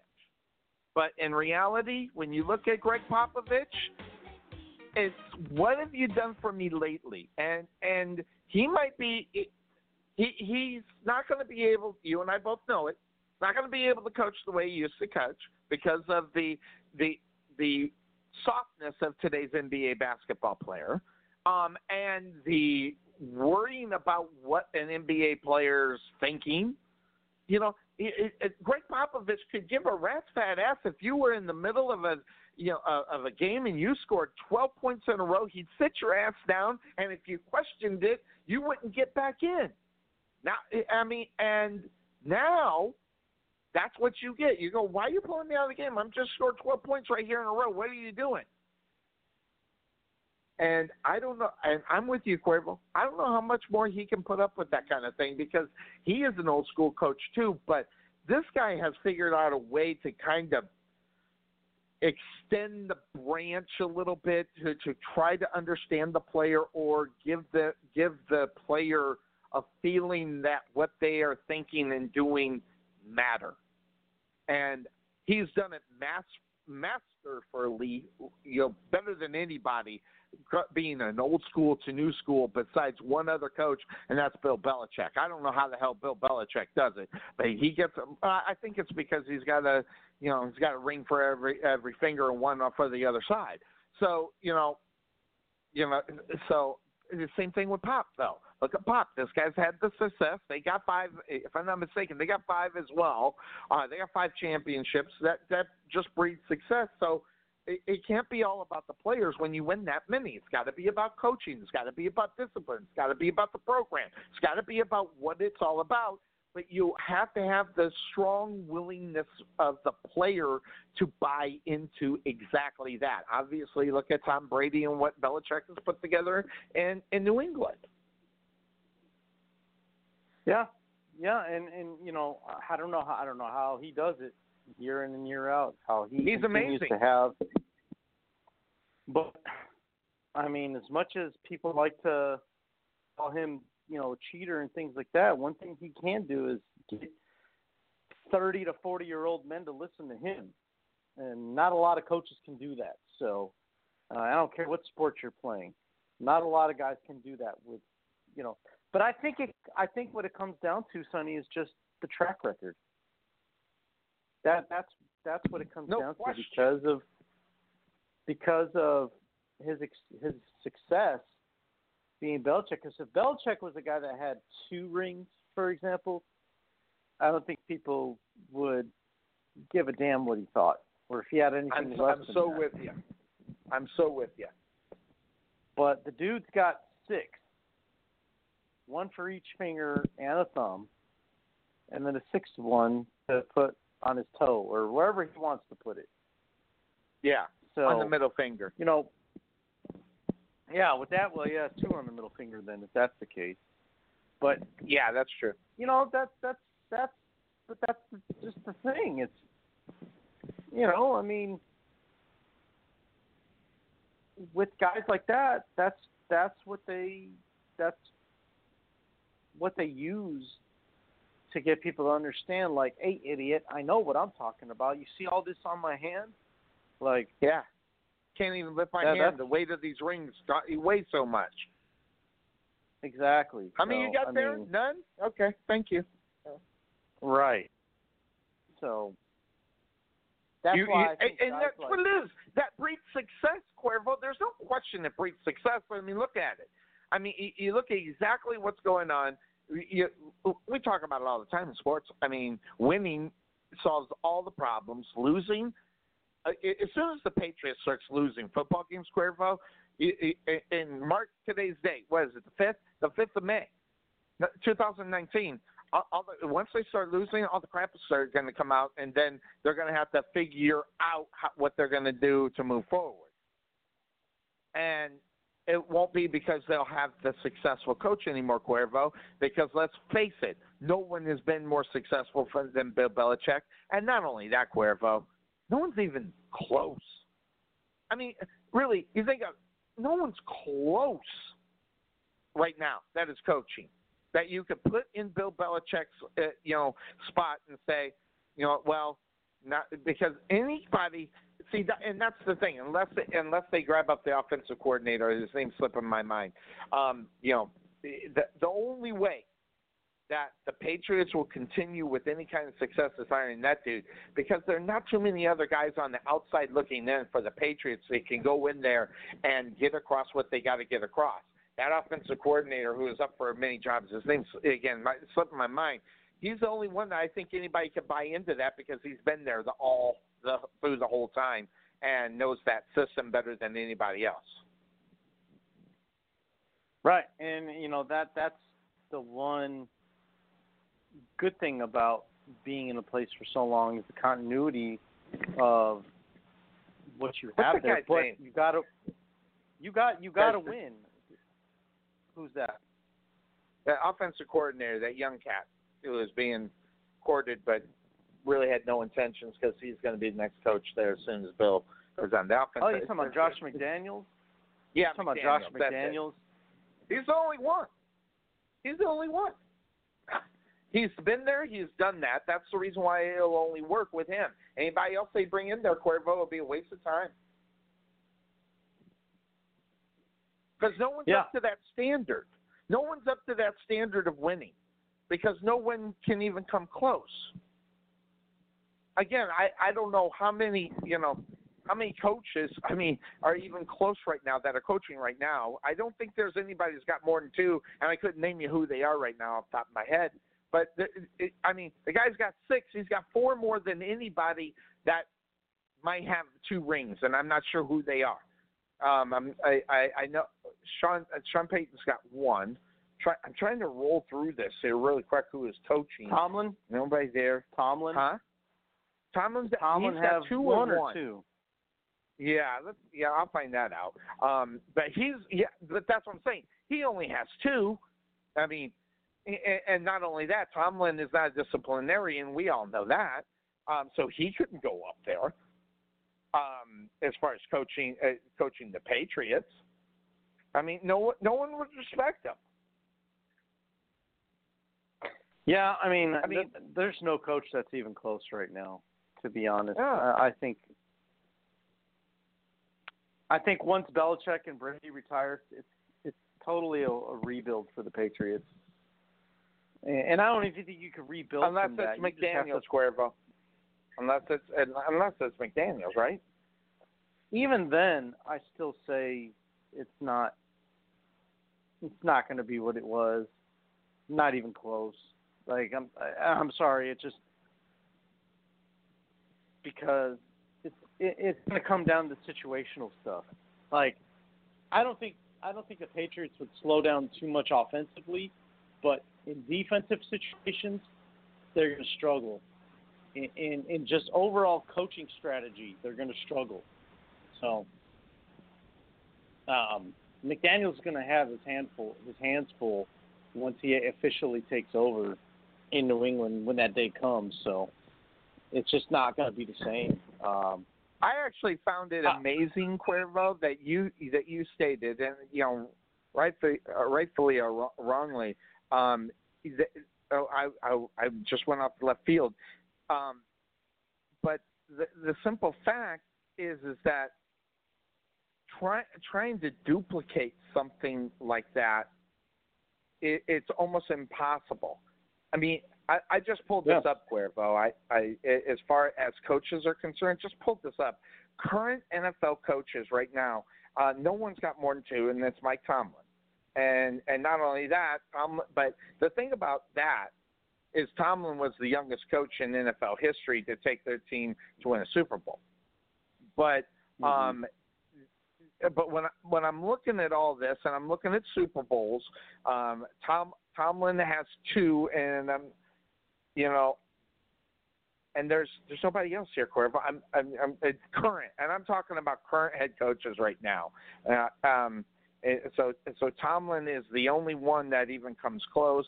And wait a second, here we go. Mark that. Tomlin's only won 1 Super Bowl? No, that's not right. Unless he was an assistant coach, something. Tomlin only has 1 Super Bowl? By gosh, Cuervo, Tomlin only has 1 Super Bowl championship. Really? There's no, that can't be right. Yeah, you know what? Yeah, I think it is right because... No, it's not. Well, it just depends. Wait a second. So he beat the Arizona Cardinals. You remember that, right? But then they lost to the Green Bay Packers. So he's been to 2 Super Bowls, but he won 1 of them. What about the Raiders? Oh, was he a Raiders? Wait. Hold on. Raiders? That's the AFC Championship. The Tampa Bay Buccaneers. He was, I think, a defensive coordinator or DB coach or something like that. That's what it is. Yeah, he only has 1 Super Bowl championship as a coach, as a head coach. So that is correct. He has 2 Super Bowl rings. One was as an assistant. Yep, that's exactly what it is. So, Cuervo, I'm looking at no one has more than one. No one has more than one Super Bowl. So it's not even close. Not even close. It's 5 games. It's 5 games. Harbaugh, only one. Only one. Well, that was NFL. Let's see here. Super Bowl. I'm going down the list. I got the list in front of me. Oh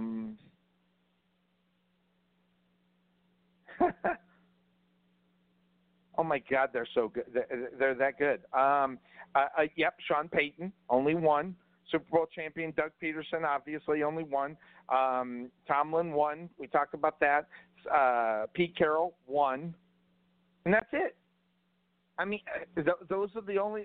No one has more than one. So the domination of what that's all about is amazing, and that's.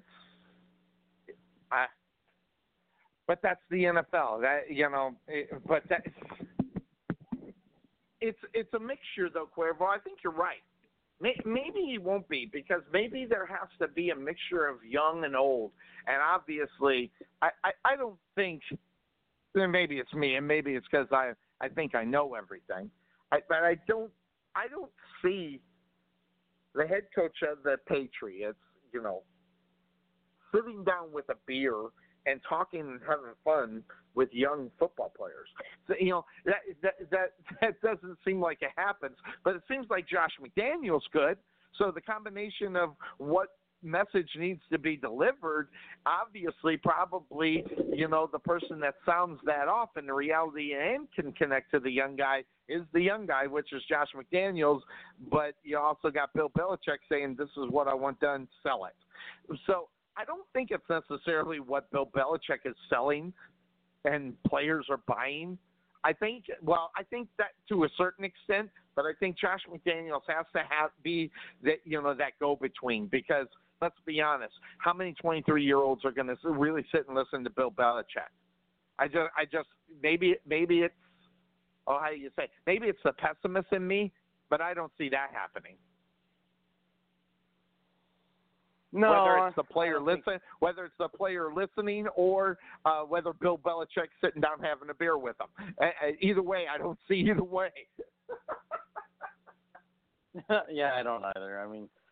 I mean, McDaniels and Brady have had their moments where they disagree and they get at each other, but overall, I think their relationship is fine. But I would say on the defensive side, I don't know how guys would, or how they do feel about McDaniels. Do they get along with him? Do they think he's a weasel? I don't know. I don't know what the situation is on the defensive side with with Josh McDaniels. So, with that said, Sonny, I think that's where you would have your biggest problem, is guys on the defensive side of the football responding to what McDaniels is saying and what he demands that he would have, or however you want to say it. And, it could be as simple as, if Tom Brady's still around, just putting a foot in their ass and saying, look, this is the coach now. Do what the hell he says. It could be as simple as that. Or I could very well see a situation, too, where when Belichick retires, Brady's gone, too. And I've been saying that for years, and I still stick by it. I think it's a package deal. When they lose Brady, they're going to lose Belichick. Yeah, interestingly enough, I did forget about one guy, and John Gruden has one.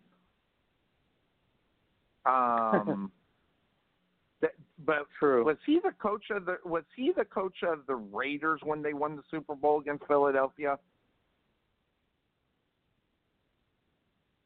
The Raiders against Philadelphia? No, that was Tom Flores. So no, he wasn't. So no, Gruden was the head coach in Tampa Bay when they beat the Raiders. Right. Right. But when the Oakland Raiders won the Super Bowl, well, I'm going to have to look this up because I think it was Tom Flores who was the coach when the Raiders won. Matter of fact, I don't think I need to look that up. Well, let me look it up. Because I remember it was Flores and Vermeil. See, what year was that? Oh,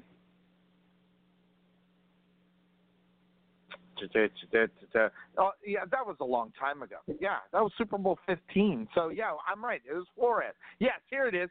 Super Bowl 15. Yeah, it was Flores and Vermeil. I knew it. But John Gruden, again, only one Super Bowl. Yeah. Yeah, I mean, he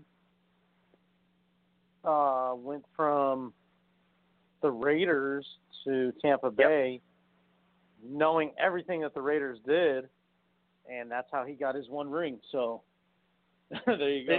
And he took the Raiders to the AFC Championship game the year before that. That's what it was, and that's the reason why he got the gig over there.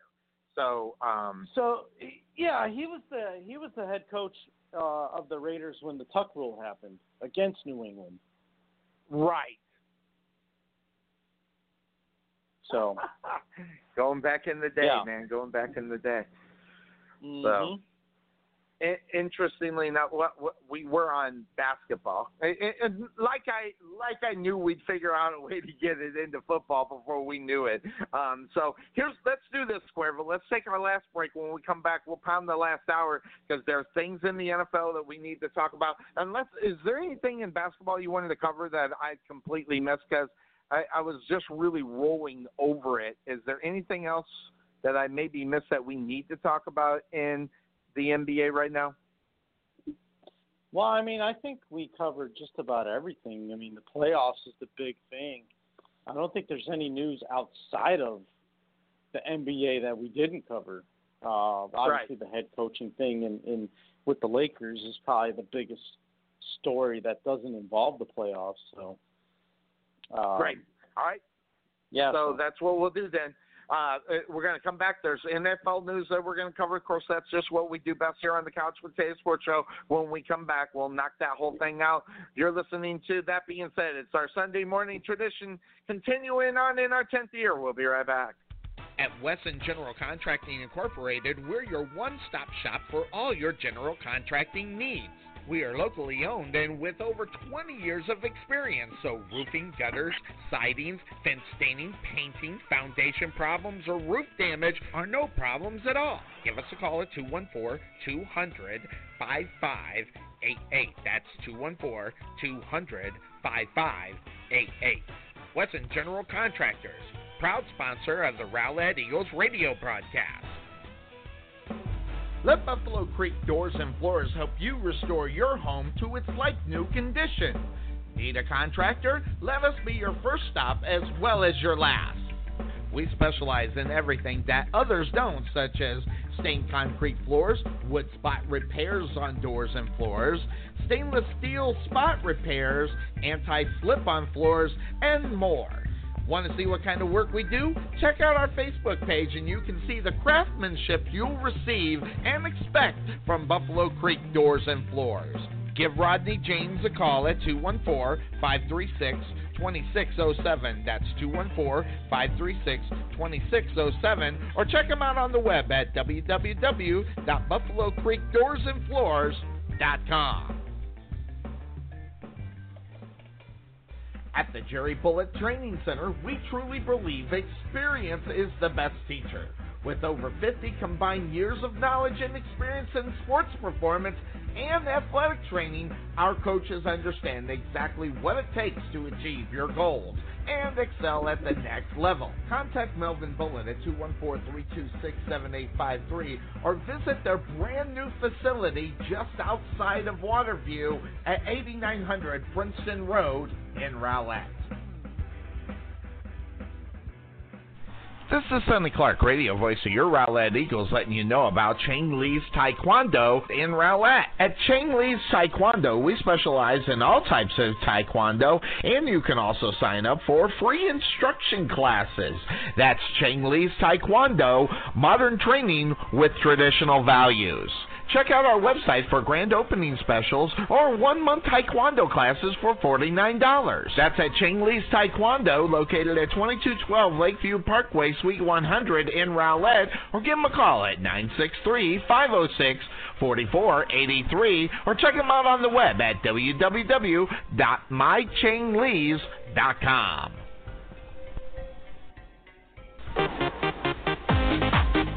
Being taken for a ride? Check out Costlow Insurance, serving Texans since 1981. Bundle your home, auto, or business insurance to save a ton. Costlow Insurance on the corner of Main Street and Rowlett Road, where we make insurance fun. Or check us out on the web at CostlowInsurance.com, where we always have the coffee pot on. Yeah, but is it fresh?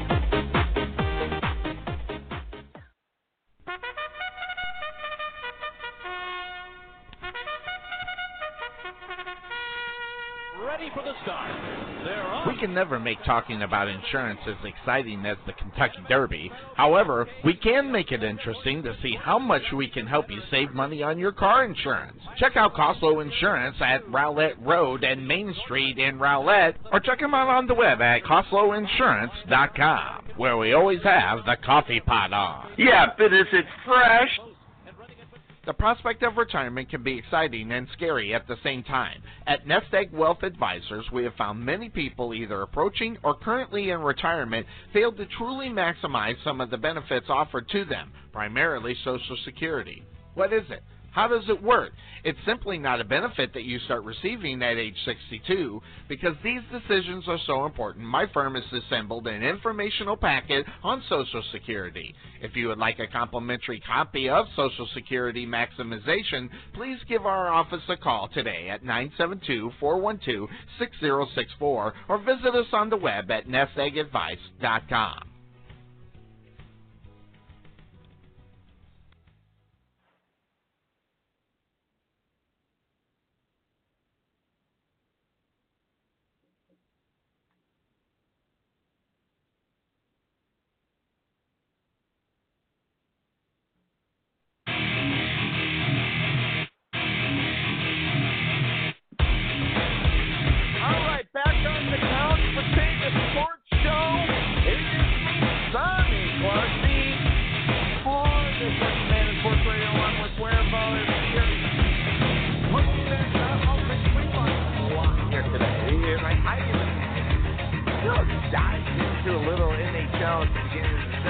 And then, of course, baseball we talked about, then got into the NBA, but we are back to what we just do best. And in reality, you think about the things that are going on in the NFL and some news, and, you know, we just had the draft, and, everybody is in, I guess, if you really want to believe it or not, everybody is still, gung-ho about making the Super Bowl, and everybody's going to make it.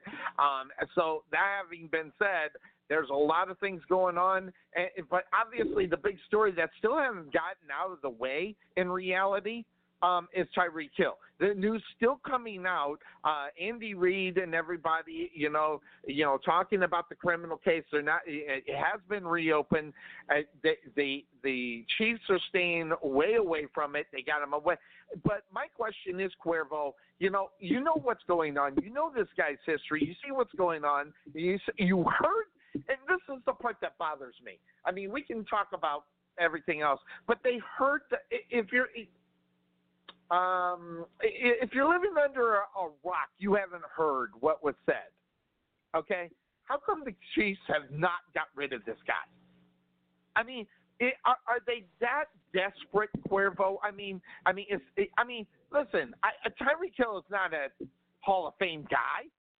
I mean, so my question that I have is why are they acting like he is? I mean, why have they not let this guy go yet? Because he's too good, Sonny. If you want me to be honest with you, that's why. That is the brutal, honest truth to it. Is the guy's too damn good to just make a decision like that, and let's say they got it wrong, and I don't know how you would get it wrong. I mean, there's audio evidence, but you know what I mean. the NFL decides that they're going to leave it to the franchise, and they're like, well, damn, instead of just waiting to hear what the NFL was going to say, we went ahead and we cut him, trying to be proactive with the situation, and now we're stuck with no threat at wide receiver. So that's the honest truth about it, is they don't want to let him go because that's how much it means to get to a Super Bowl, dethrone the New England Patriots, and give themselves a shot to win a championship. Because, look, winning is more important than morals, Sonny. We all know that. Like, that's no sad. secret. To this point, it is bad. Anyway, it's sad. It is bad. I mean, I guess, sad. I hear everybody saying they need, let's prove it. Listen, I don't know what you can take away from that audio tape that doesn't show that this guy is the biggest scum to walk the face of the earth. I mean, in reality, and the fact that if anybody thinks that this guy wouldn't put his hand up to his woman again is crazy just by the way he talks to her.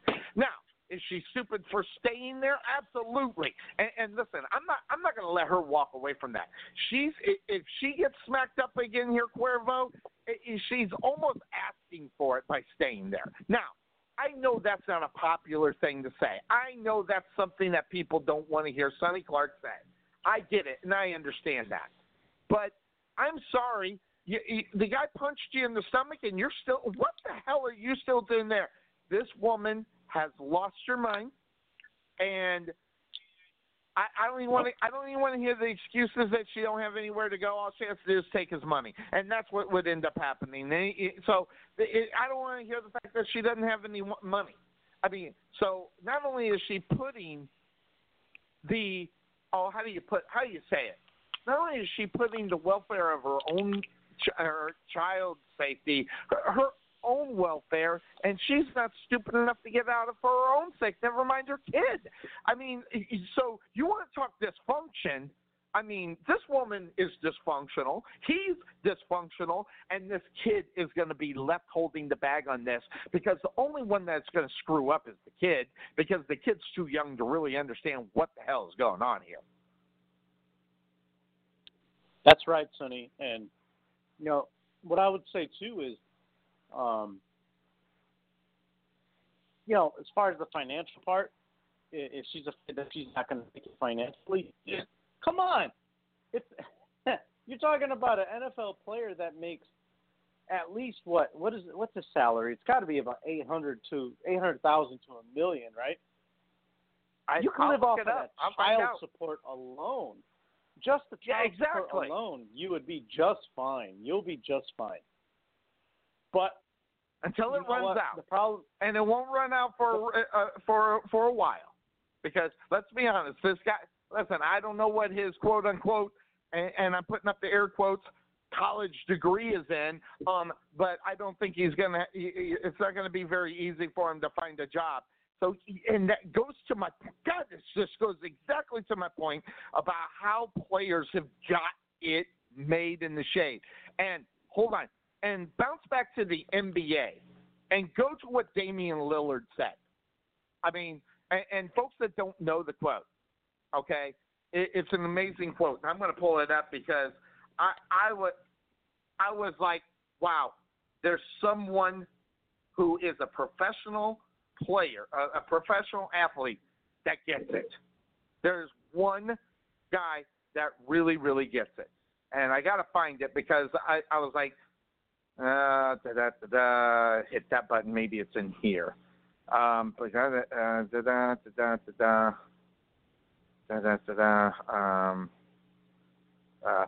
was about pressure. That's what it was. Hold on. Let me hit this. I bet you I'll find it. All right. Because Google knows everything. At least I think. Here it is. All right. Listen to this quote. Now, Damian Lillard, folks that don't know, in the NBA, I mean, he's, let's be honest, he's the superstar of that whole thing, that whole thing in Portland. He is the one that's going there. And where is this here? Oh, crap. I thought I found it. Let me go back. I got to find that quote. It's driving me nuts.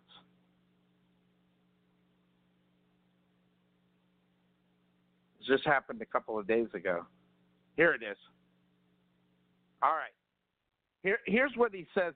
And now he was asked by a reporter about the pressure, and let me see here. And this was after he hit that game-winning shot and everything.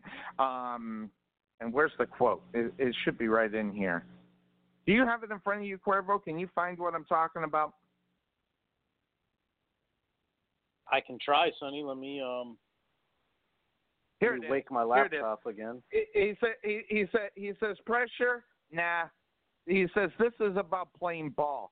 Pressure is the homeless man who doesn't know where his next meal's coming from. Pressure is the single mom who is trying to scuffle and pay her rent. We get paid a lot of money to play a game. Don't get me wrong. There are challenges, but to call it pressure is almost an insult to regular people. And yeah. Listen, now when I say I know Damian Lillard, I know Damian because I've met Damian Lillard, by the way. But he wouldn't know today on who I am. He just happens to be a brother of an indoor football player that was at a game, and I just had 2 seconds with him. So when I say I met Damian Lillard and spoke with him, he wouldn't necessarily remember just for everybody. But the dude hit it on the head. And it's the thing that people complain about, too. It's the fact that players are not really in reality or living in a reality of what regular people are. And this is the first guy that really put it out there to say, listen, we know where we are. We know we're getting better treatment than most people in this world. He didn't go to the fact that say if you got arrested, I wouldn't have a job. But I believe he probably said something like that just because of this quote, to where you completely understand. He completely gets it. And there are some athletes who don't whatsoever. And so that's another reason why I like this guy. Not only is that he's the brother of an indoor football player, but the guy is damn smart. He's years ahead of anybody out there because there's nobody out there that has ever made a statement like this as far as I can remember, Cuervo. And you'll correct me if I'm wrong or it's just one I'm missing that's right in front of my face. No, I think you're right, Sonny. I've never heard an athlete put it in perspective, and I think it's a good perspective because, people like that, it's a day-to-day struggle for them. And then you got other people who want to make quotes like, well, no, you want to see me fail, but I get to live the rich life. In other words, is what he was saying. And yes, I'm talking about LeBron James because that's the type of arrogant person that he is. He is. I agree. People ask, he got asked. This was a few years back, and I'll never let this down. But about people wanting to see him fail, and the message that he had to those people is like, well, they have to wake up and live the same life that they had today. They got to live that life tomorrow. And so, and what kind of life would that be, LeBron? Are you talking, middle class, hardworking people that work their ass off to go see you play a basketball game? Some of those people, the ones that help your picture happen? Oh, those people. Okay. I wasn't sure, but I just wanted to double check. Next time you want to say something arrogant like that, remember where the millions of dollars that you get paid, they come from. So, But yeah, it sounds like Lillard's got it together. He sounds like a smart guy. I've liked him, but things like that makes me fans of certain people. And now I think I have become a true fan of Damian Lillard. It has nothing to do with who he plays for or anything like that. But just his philosophy and how could you not root for him? Yeah, exactly. How can you not root for a guy that and this right here could be the classic of an athlete being down to earth. is understanding where you're at in this world, and the fact that he recognizes other people's plight and how great he has it. Now, I'll give LeBron James credit, taking all those kids going to his high school and giving them the free. I'm never gonna. I am never, and I don't even care what the motive behind that is. It's irrelevant. It's something that he did. So. Congratulations, LeBron, on that. I think that is outstanding. But when you got that much money, that's what you should be doing.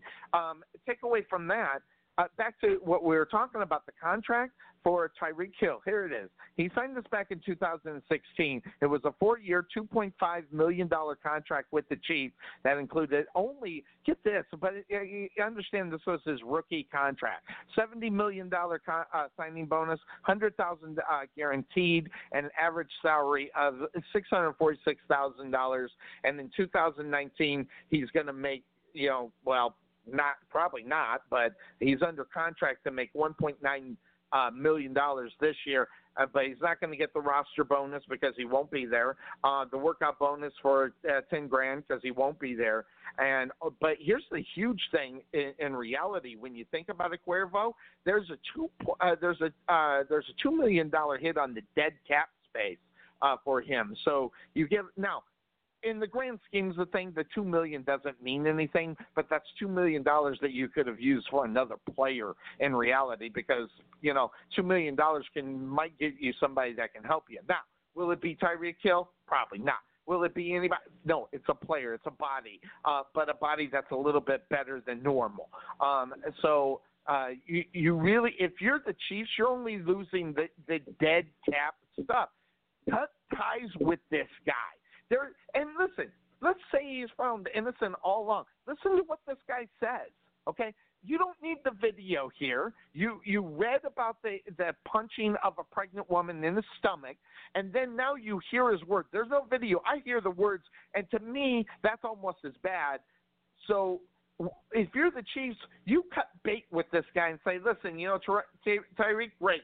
Yeah, and here's what I also say. If you go to a team that we play against in the next few years, fine. We'll figure out how to beat you. But you're unwanted, and that's what the NFL needs to do. But you and I both know, Cuervo, that's not the business of the NFL.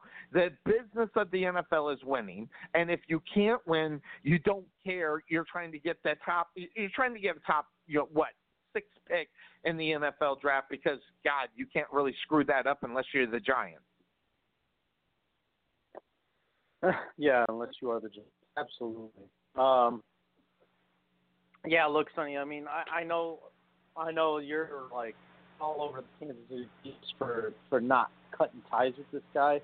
And I understand it, because what type of message are you sending to the league, to women, to your team, to the public, to what women, your priorities are?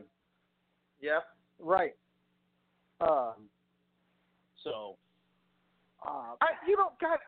hate this, Cuervo, because it's not that I'm the moral police. Don't get me wrong.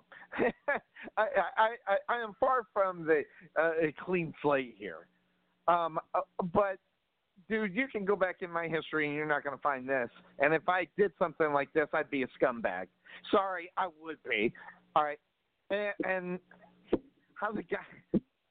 And it is. It's just a guy. I mean, dude, do something else. I mean, if you're going to get in trouble for something, do something else. Don't hit a pregnant woman. Don't try to kill your kid. Don't break your kid's arm. Don't yell at a woman. You better be afraid of me like he is. Shit like that. That defines you as a scumbag. Okay, it really does. It defines you as a scumbag. Your picture should be right next to the definition. Go do something else. Okay, go do something stupid. That the consequence is on yourself and not somebody else. When you're dragging somebody else with it, like beating a woman, which by the way, a hit in the stomach is beating a woman and a child at the same time, depending on where you think life begins. All right, so he not only that. child abuse while the child was in the belly, and then going ahead and doing. What makes anybody think this guy would have done anything differently if he has the balls to do that?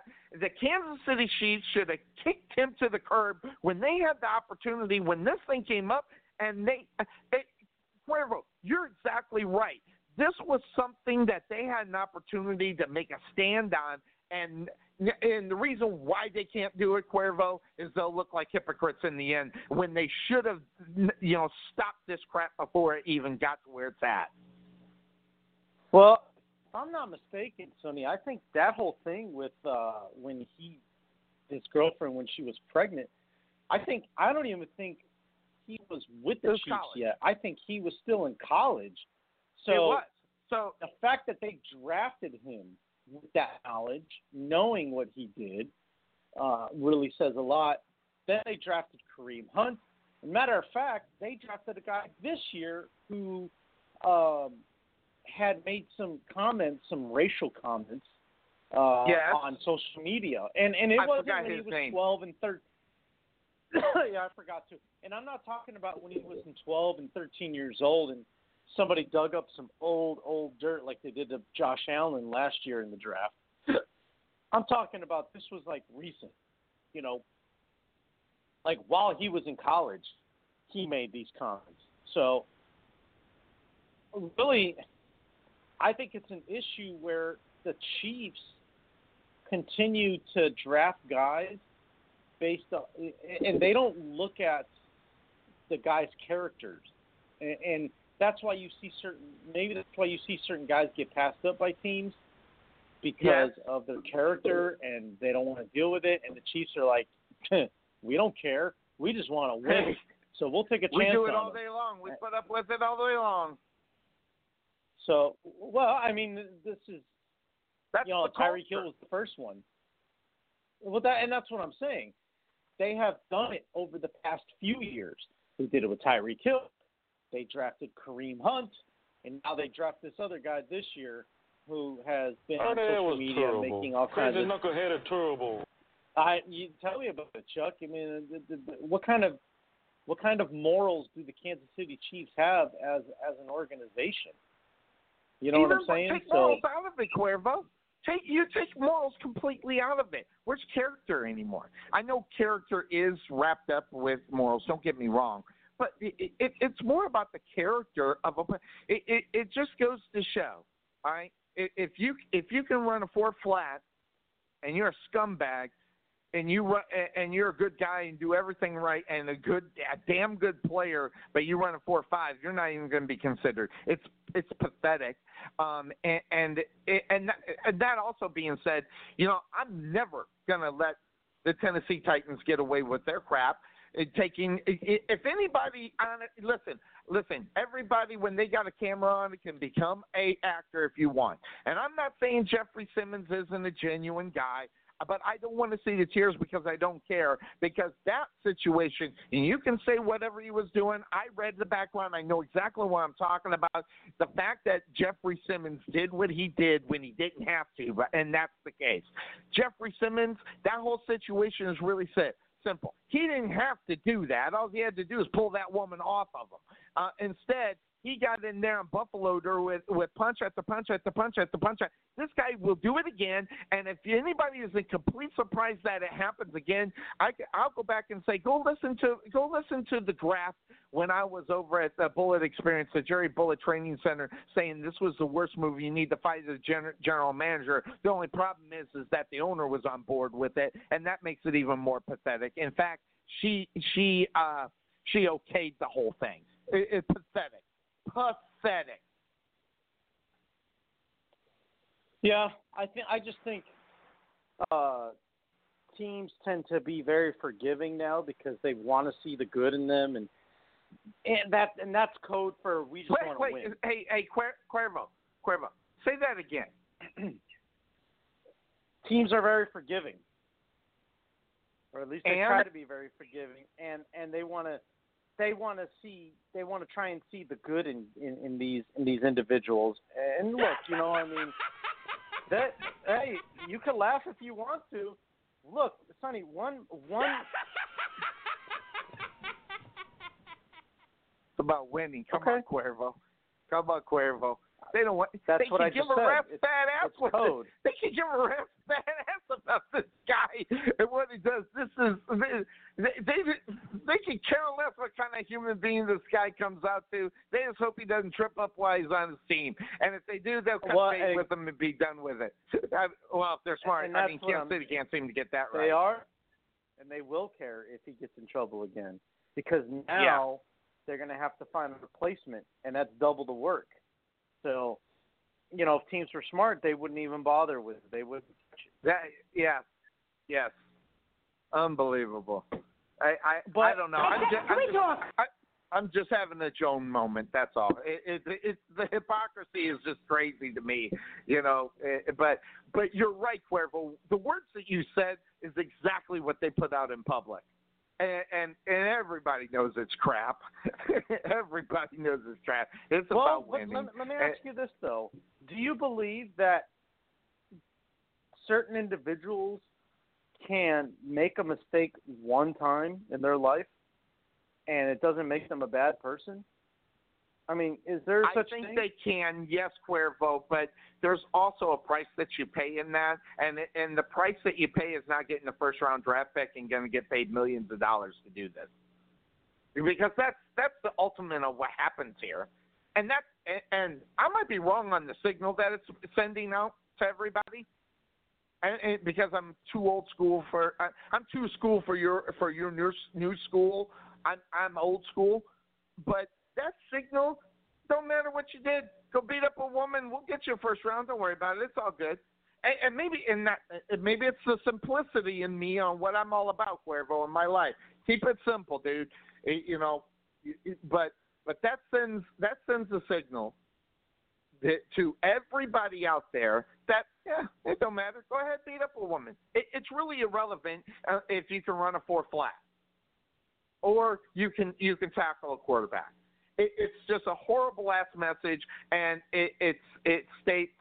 And listen, everybody is going to be politically correct, and they're going to say, "Oh, I hope he does everything so great, and he's going to be a good person." And he sheds a tear for the cameras. Wonderful job, by the way. That was. I think that was well planned out. Yes. Am I a skeptic of it? You're absolutely right, because I'm an honest believer that I don't think that guy gave a rat's fat ass what he did, because guess what?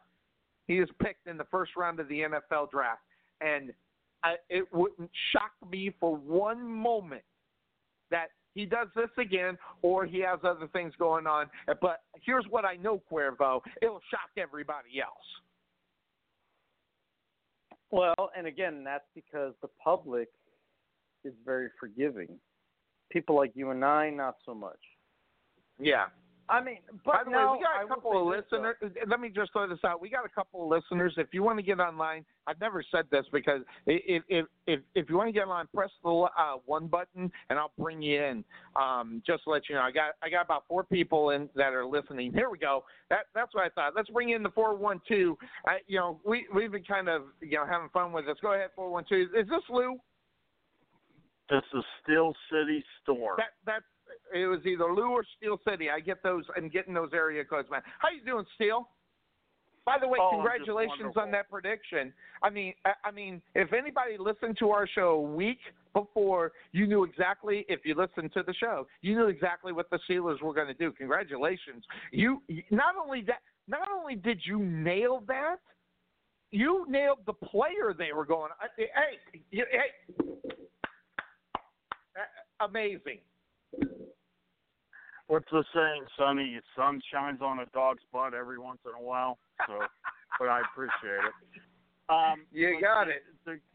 But I don't want to begrudge the subject you're on, because I have a very strong opinion about what you're talking about.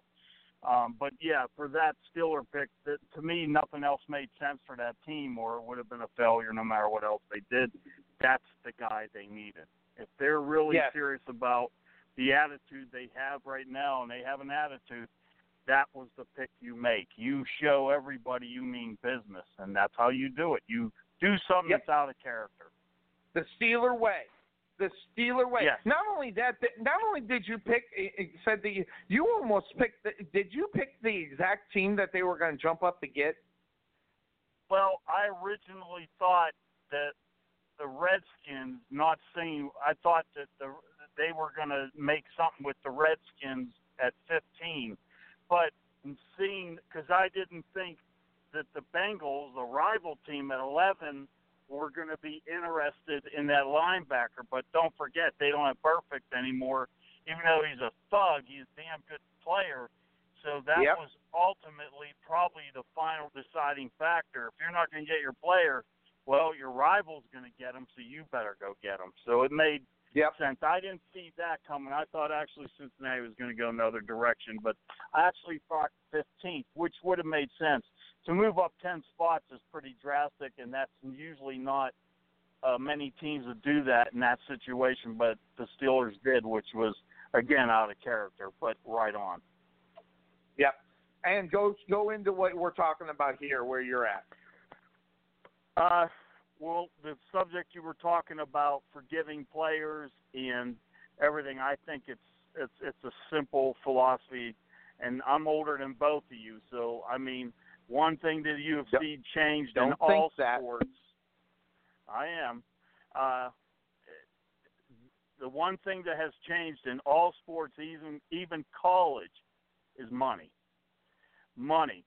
Teams will compromise now. Even 20 years ago, Tyron Hill would never even be on the team 10 to 20 years ago, but today it's almost like they're looking for a way to forgive him because that's the price they'll pay to win, because winning's about money.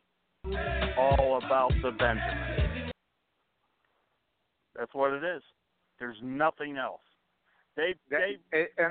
Even many teams, organizations, even colleges, college football, moneymaker, they will go to any extreme to win because it's about the Benjamin. That's what it is. Absolutely. Yep, must be the Benjamins. And Cuervo, before I jumped over to Steel City, you were in the middle of a point, and I apologize. I don't know if you even remember now, but finish that thought and that point.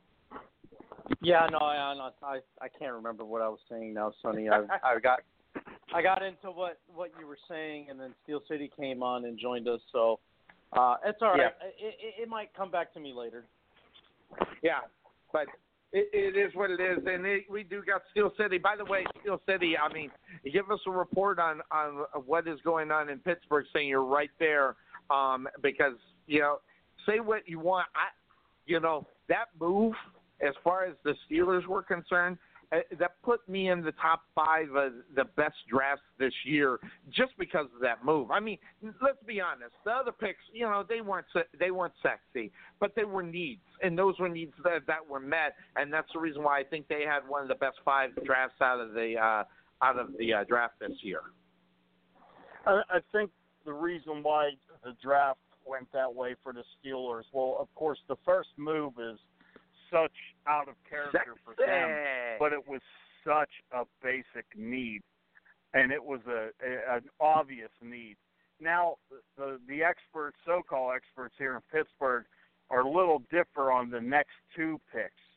They, for example, we got the wide receiver where they thought Boykin, who ended up going to the Ravens from Notre Dame, was a perfect third-round pick for the Steelers, that they passed on him. But then again, the so-called experts said, yeah, well, you laughed when they drafted 6th round some kid from Central Michigan named Antonio Brown, Yep. So, I mean, and then the Mike Wallaces of the world, they've done well. A kid that played wide receiver, running back, and fullback at Georgia, a guy named Hines Ward. So they've had success picking in those middle rounds. Like that. Juju Smith-Schuster was a 2nd-round pick. So, you have your critics, but then, like you said, Sonny, it's the Steeler way. They don't necessarily sometimes pick the best player of the draft or that position. They pick the best player to fit what they want for what they need. And they've always I think done that. And, sometimes it doesn't work. Yeah. And that's their philosophy. I mean, if you look at the Steelers and what they do, their philosophy is to draft their needs, and not their wants or who the best player is. Because let's be honest, if you have a quarterback and the best quarterbacks available, and you have Big Ben, you're not going to take that guy. So, we can talk about success in drafting all day long. I mean, all you got to do is look at some of the moves that they have made and some of the names that you're talking about. Even though those two wide receivers didn't win the Super Bowl, but you look at the signing on what's going on with the Steelers. Cuervo, he signs the contract, but then there's questions of whether or not he'll be back after that contract. That contract's up in 2021. That, you say whatever, he's going to be 40 in 2022. The guy will get, if he doesn't decide to retire, Cuervo, this guy will get picked up. There'll be a team in need of him if the Steelers don't keep him. But let's be honest, looking in the Steeler way also, Cuervo, you look at all the big-name quarterbacks that have came out of Pittsburgh, they all retired as a Steeler more so than going to another team, unlike some of the other quarterbacks, such as a Peyton Manning, who obviously moved away from the Colts to go over to Denver to win another one. But normally, these types of quarterbacks in Pittsburgh, they retire Steelers. That's true. The Steelers, if there's one thing that they do is if they're going to commit to somebody, they're not, it's going to take a lot to let that guy go. Just like a Hines Ward, as Steel City mentioned earlier. Yep. I mean, that guy, he was a Steeler for life. And some of the other guys in the past as well. Those are guys that they want to stay committed to. They don't let them. They'll do whatever it takes to keep them. And now that Le'Veon Bell and Antonio Brown are gone, that right there alone, I think, has given the message that Ben is next on this to retire a Steeler and be a Steeler for life. So, yeah, wouldn't surprise me one bit if when he's done playing that he's not going to go to another team or anything like that. Yeah, I think there's something to be said about that as far as where your tradition is all about. And I'll shoot this over because I know which way you'll go with it. So I am going to loft you a softball, okay, Steele? But really, because of what that franchise is, okay? The guys that were opening their mouths and making the biggest whatever, the biggest headaches are guys that didn't win Super Bowls because they don't have the Steeler thinking, and that's team before, individual. And I'm sorry, you can sit there and talk about Ben Roethlisberger all you want, but that guy's been all about team the whole time. Because let's be honest, this guy's not the guy that runs and throws for 5,000 yards a season. He's in between 35 and 45, and he isn't. I mean, he's got a great arm, but that guy's about team. And the reason why the Steelers had to get rid of the Brown and the Bell, because it wasn't about team. These guys were about their own self first, because the simple fact of the matter is if they would have played like a team, they would have got the money. They would have got what they needed. But their egos got in the way of their success and reality, and I put it directly on the shoulders of three guys. One of them's Wallace, the other one's Brown, the other one's Bell. So you got the BBW not getting the job done, and guess what? They got rid of the BBW. You watch.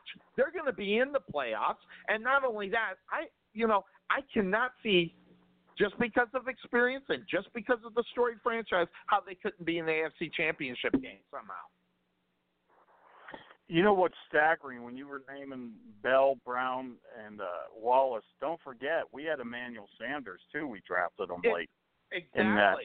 And we didn't win anything. Now Brown and Wallace did play the Super Bowl. We lost by 6 to the to the Packers. But yeah, we never won anything with them. And no, you're exactly right. The one thing that irritates me, and don't get me wrong, I'm all about. I want you, I want Cuervo, I want everyone in the world to make as much money as you can to make your life great. I'm all about that. even with athletes to a point. They were a victim, and we were victims of their success. Now, when Antonio Brown's getting interviewed and asking, why he did this, why he did that, he's sitting in a multi-million-dollar mansion, and he's saying how the Steelers didn't give him his due right. Where the hell do you think that mansion come from?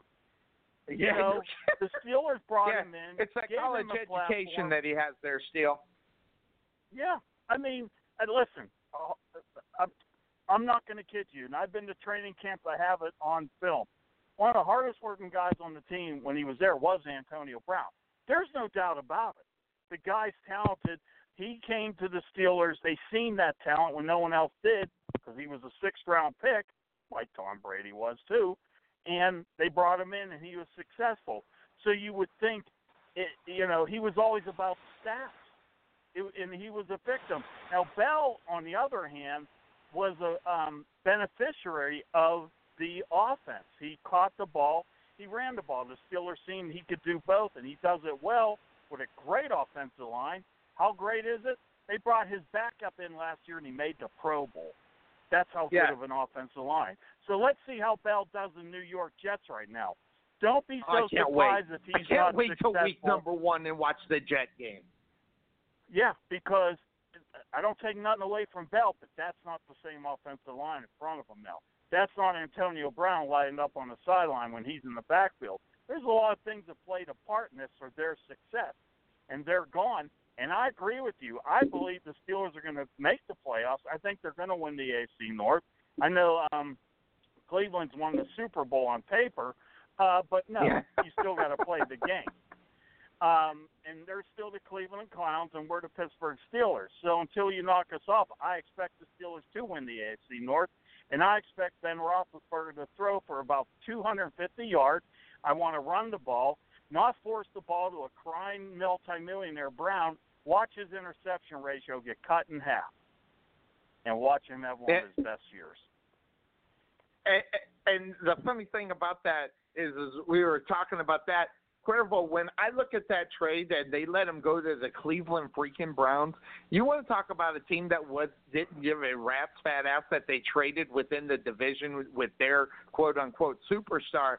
The Steelers didn't care. And everybody knows they could have got more, but they went to Cleveland. I think there was a message sent behind it. Number one, you screw with us, you're going to go to a crap team. The only problem is that the Browns are getting better, but what it did show is that they're not worried about Antonio Brown, or you wouldn't have traded him within the division. I mean, you hear that talk all the time. Well, you don't want to trade him within the division.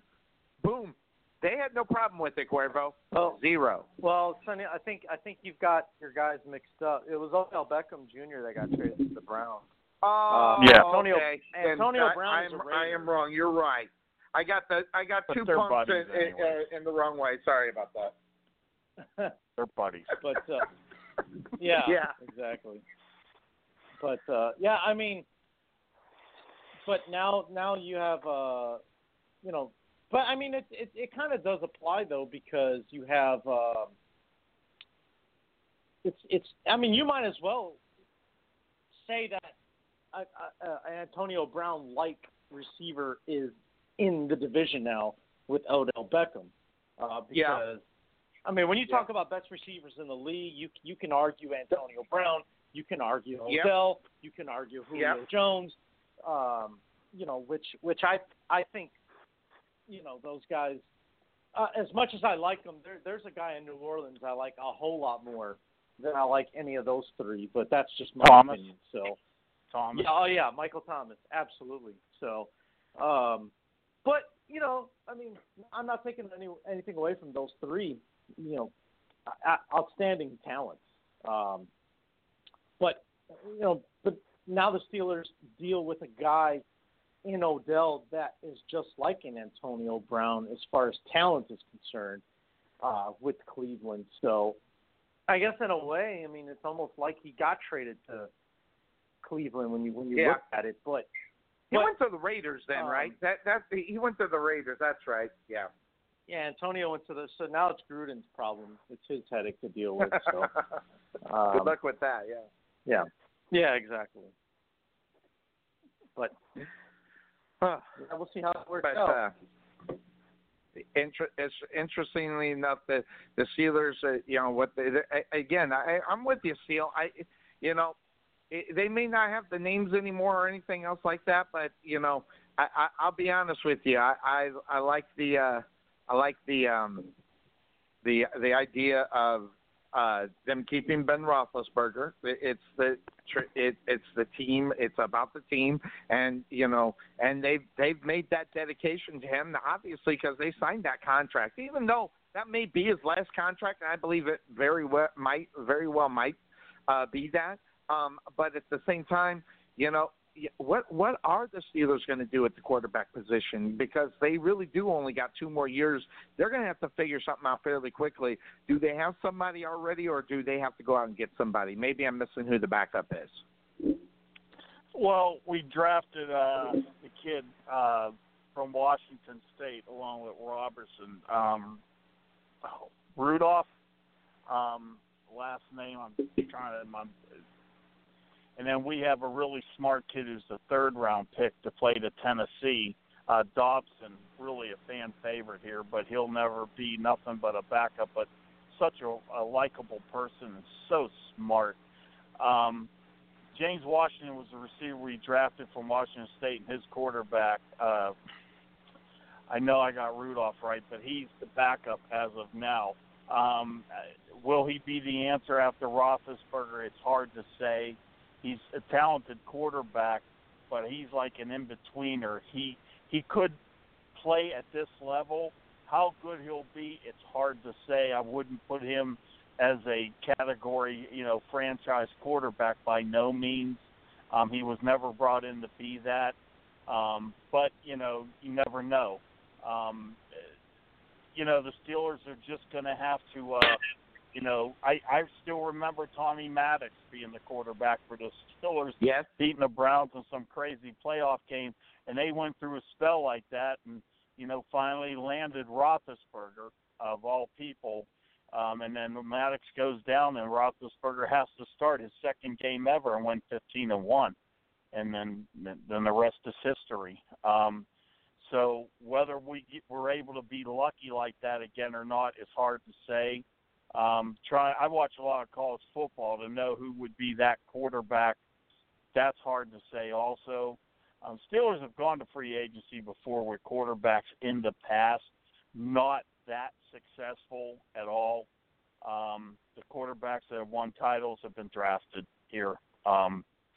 So that's going to be a tough one. Yeah, I don't expect Roethlisberger to go beyond this contract. He says here locally he can go 5 more years. Yeah, he's not Tom Brady. Let's just get it straight now. I love him to death, but he is not Tom Brady. And Tom Brady's not Ben Roethlisberger either. But exactly. Well, they're two different types of quarterbacks, and because when you look at what Ben Roethlisberger is, Cuervo, compared to Tom Brady, they're 2 different guys. I mean, all the way around. I mean, because when you look at Tom Brady, he's whenever I look at Ben Roethlisberger, I think he's just a linebacker. It's unbelievable how big and wide this guy is, and he's playing the quarterback position. You don't get that in reality when you look at Tom Brady. No, you're right, Sonny. I mean, they are 2 different guys. And look, if you want to put it in perspective, I don't see Ben Roethlisberger eating avocado ice cream anytime soon. So that's the difference that you get between Ben and Tom Brady. Is because he's more about sleeping in oxygen chambers and all those crazy stuff. Ben's just Ben. He's tough guy. You know what I mean? Like that's. But that's the Pittsburgh persona. Like that's the type of guy that he represents the city of Pittsburgh. You're not going to get glamour and like you would with a Tom Brady, and he's just going to play until his damn legs fall off. I think, or Ben Roethlisberger will. And let me tell you, his legs are a bit shaky. So I don't see him playing too much. I don't know how much time he has left on his contract, but may not go much longer than that, than what he's got right now. What did he sign? He signed. Did he sign a 2-year or 3-year there, Steele? 3. That's what I thought. 3 years. I could see him. You know, this past season he dropped a lot of weight. Was in literally best shape of his life. He has sustained a lot of injuries during his career just because of the way he plays. He's cut down on that a little bit, and I think that takes away from his performance. That's the difference between him and Brady. Brady, to get to Brady, and I've seen Brady in person lose to the Steelers, and the only way you get to Brady is pressure up the middle. Brady does not want to roll out. He does not want to throw on a run. That's not his thing. That's Roethlisberger.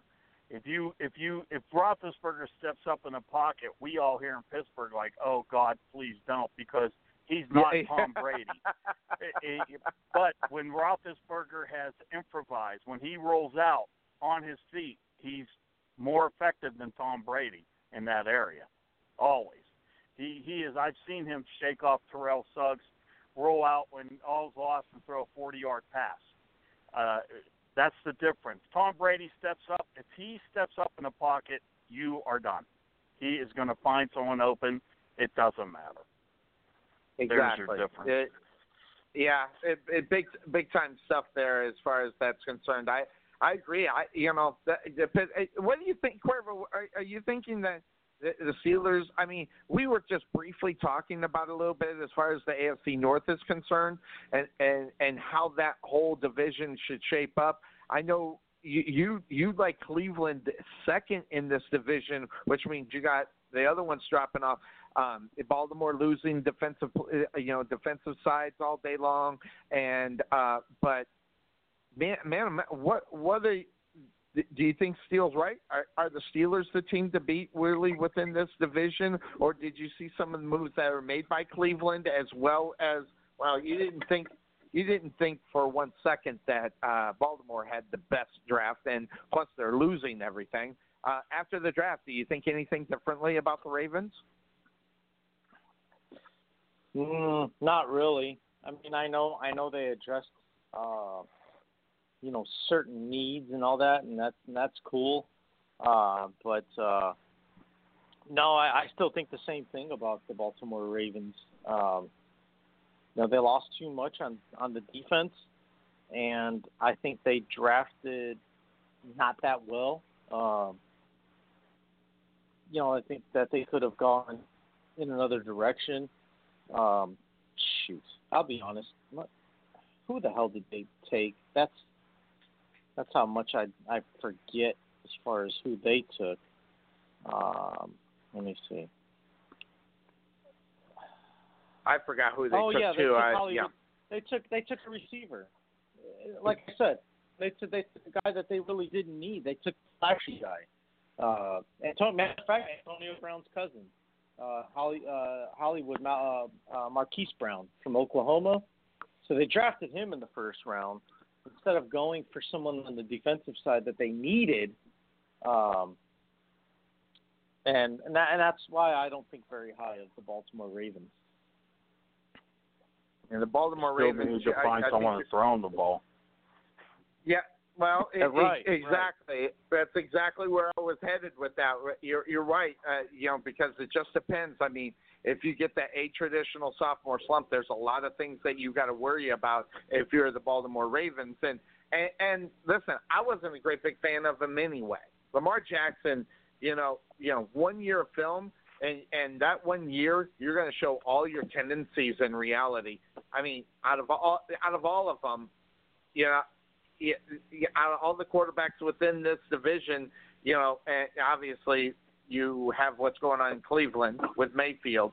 But Mayfield got more weapons in reality. Obviously, getting Odell Beckham, he got more weapons in the offseason. So that, the likelihood of a sophomore slump, he may have some tendencies, but he got some different weapons more so than what Lamar Jackson got, which is not really any weapons at all, even though it is who it was, the cousin and everything else. I don't buy into that relationship that, the cousin is good, so or the one guy's good, so the cousin will be good. I don't buy into that crap at all. So, that being the case, Carson Palmer's brother would have been a good quarterback. So, take away from that, it is what it is. So the NFL is a lot of good stuff. Steel City, was there anything else you wanted to cover here before we head into the next subject? You can obviously hang on. We're not going to put you offline unless you need to get offline.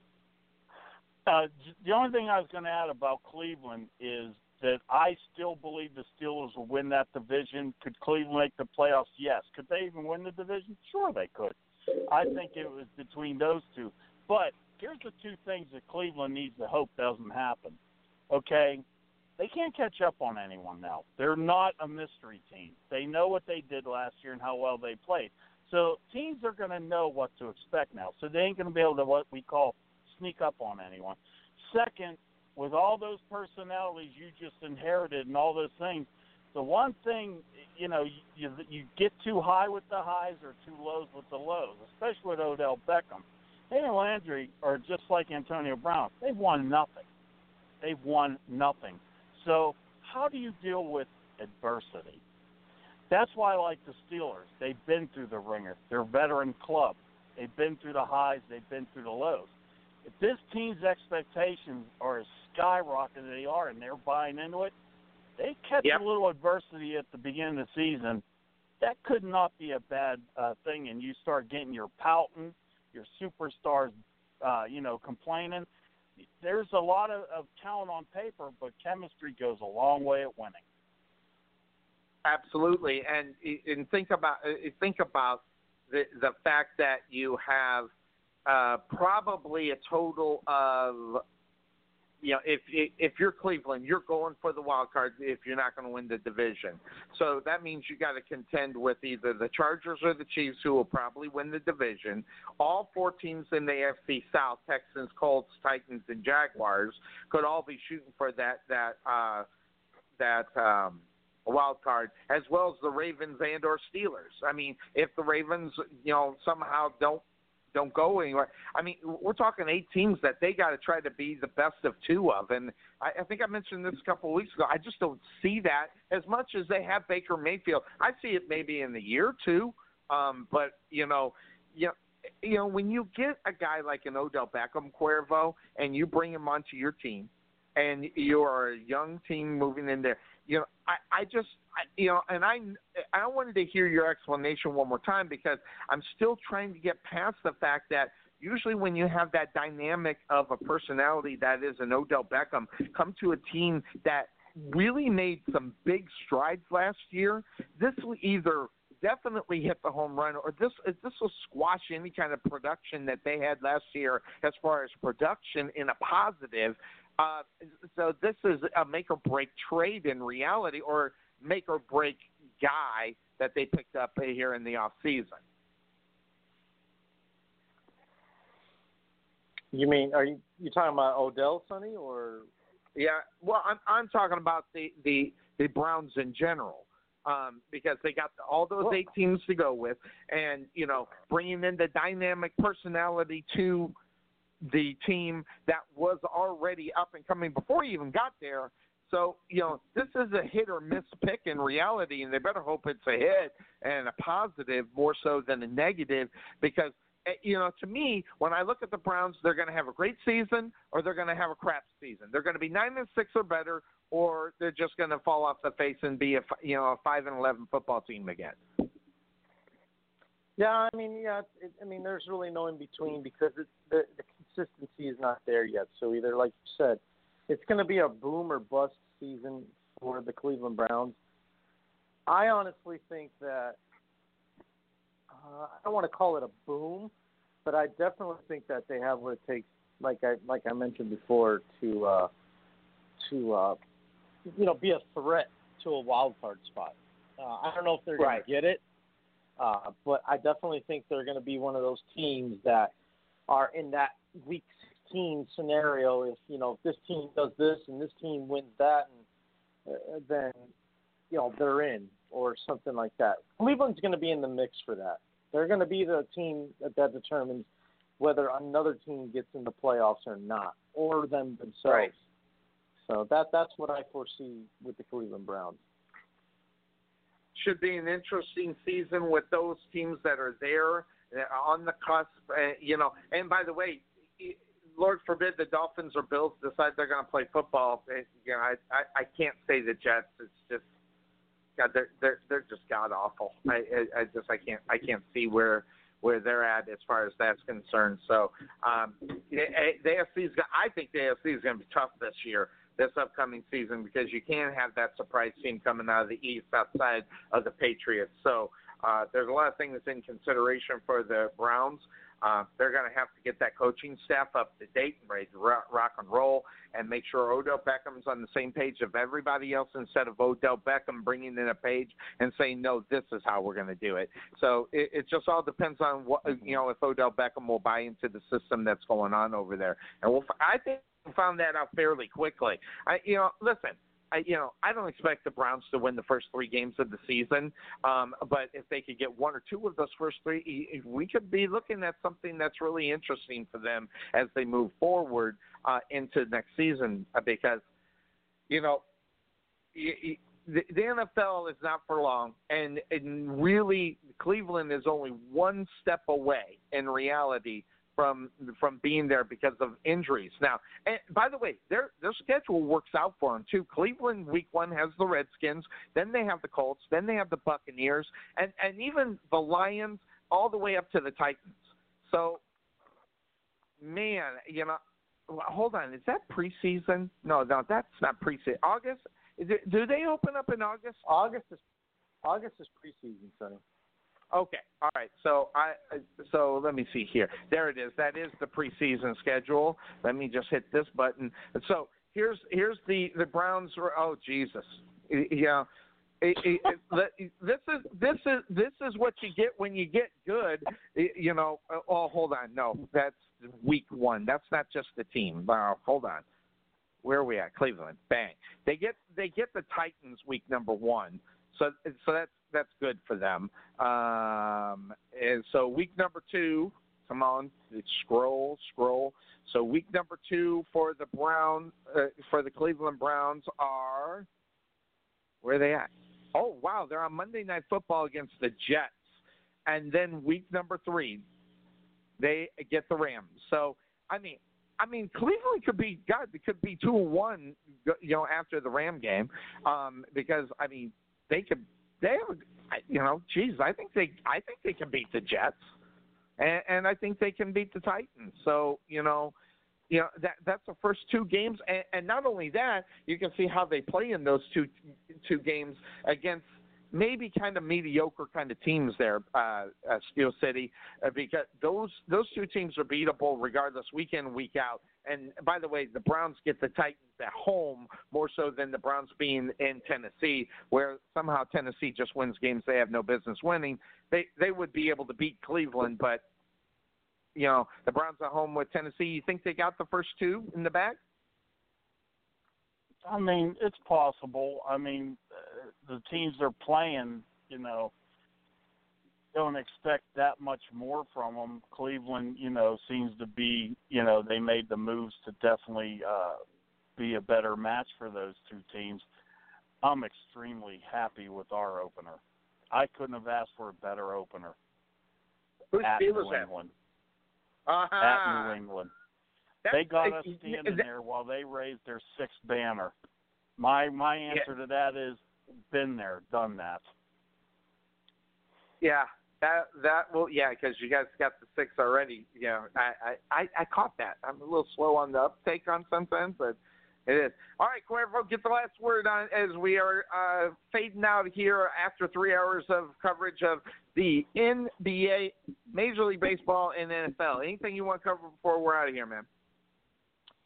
Well, it's not NFL related, Sonny, but I learned something new yesterday. And I never knew that a horse could get disqualified from a race. Never knew that. And I couldn't believe what I heard. Okay. When I heard that, I couldn't believe it. Normally, I'm on the Kentucky Derby. What happened? I was so busy yesterday, I missed the Kentucky Derby yesterday. I have no clue who won. So, Okay, now I have to go back and look up the names because, I mean, all you have to do is name like a color, the name of the shoes you're wearing, and the kind of car you're driving. You have a horse's name, but let me see. Here it is, Kentucky Derby. Yeah. It let's see. So Country House won, but it was supposed to be Maximum Security. However, what happened was Maximum Security was disqualified for interference. Now, I watched the replay, and maybe you gentlemen have a different opinion, but I didn't see any intention there. I just think it was horses just trying to get around each other, and they made contact, and they decided to disqualify the horse that wound up winning the race. And what they did was, I think the rule, the way they did it was they moved Maximum Security all the way back behind the horse that they touched. So it was like 2 or 3 different horses that they made contact with. So whoever was in the lowest position, they moved them behind that horse. So they went from winning the race to finishing, I think, like 5th or something like that. And, I mean, you want to talk about a pissed-off owner and trainer and the jockey and all that stuff. I mean, I can only imagine how mad they were. And it cost Vegas $9 million because of the fact that they changed the ruling or whatever, or they wound up saving $9 million, something like that. But yeah, I don't know. It just I learned something new yesterday. I didn't know that a horse could get disqualified from a horse race. I knew the rule. I did, and I literally didn't know it until Cuervo, because I forgot that it was Derby Day yesterday. More than anything, because of what I was doing yesterday. I plumb forgot they were running the Derby. So I did know what it is. So we'll check into it. But I did know about the rule. There is an interference rule. But you think about, Steel City. You think about, in the playoffs or the Super Bowl, you want the players to be able to play and not, nitpick with all these crazy rules and things like that. Yeah, I didn't know anything like that ever existed in any type of race with a horse, let alone anything else. And just on a final note for me, number 1 draft pick made his own and ate his first Permane sandwich here in Pittsburgh yesterday. The news followed him. He walked through town. Got it. So there you go. So that's fair. Oh, I love it. You got to be paying attention, because sometimes those jokes are going to go way over your head and way below the knees. So I got my shin guards on, he really and did. I caught it before it went over my head. Yeah, he I know. Really did. That's the world famous Permane sandwich. Everybody comes to town has to go. Absolutely, I get it. So that. But you got to love Steel City. But, we did it 3 hours and a little bit some. Hey, thanks for hanging on with us, Steel. I tried to get to you when we went to break, and you cut out when I went to break and then came back because you were on before. So I'm glad I was able to get you on. And we'll do it next week. We're going to be here on the Couch Potato Sports Show. Join us for that. Lots of other stuff that will be going on. And we'll talk about that next Sunday here. On that being said, our Sunday morning tradition will continue next week. It'll either be 9, 10, 11, 12, or 1. We'll decide when that will be later in the week here on the Couch Potato Sports Show. Steel City, thanks for joining us. And, of course, Cuervo, have a good one, my friend. Thanks for hopping on for a 3-hour ride. No problem, Sonny. Steel City, take care. Have a great day. Sonny, you have a great day as well. You bet. I got 2 pots of coffee in me. I got no place to go but up. So there we go. So everybody have a good one. 3 pots. I'm going to work on the 3rd one here in a second. So everybody, we're out of here. Take care. Bye-bye.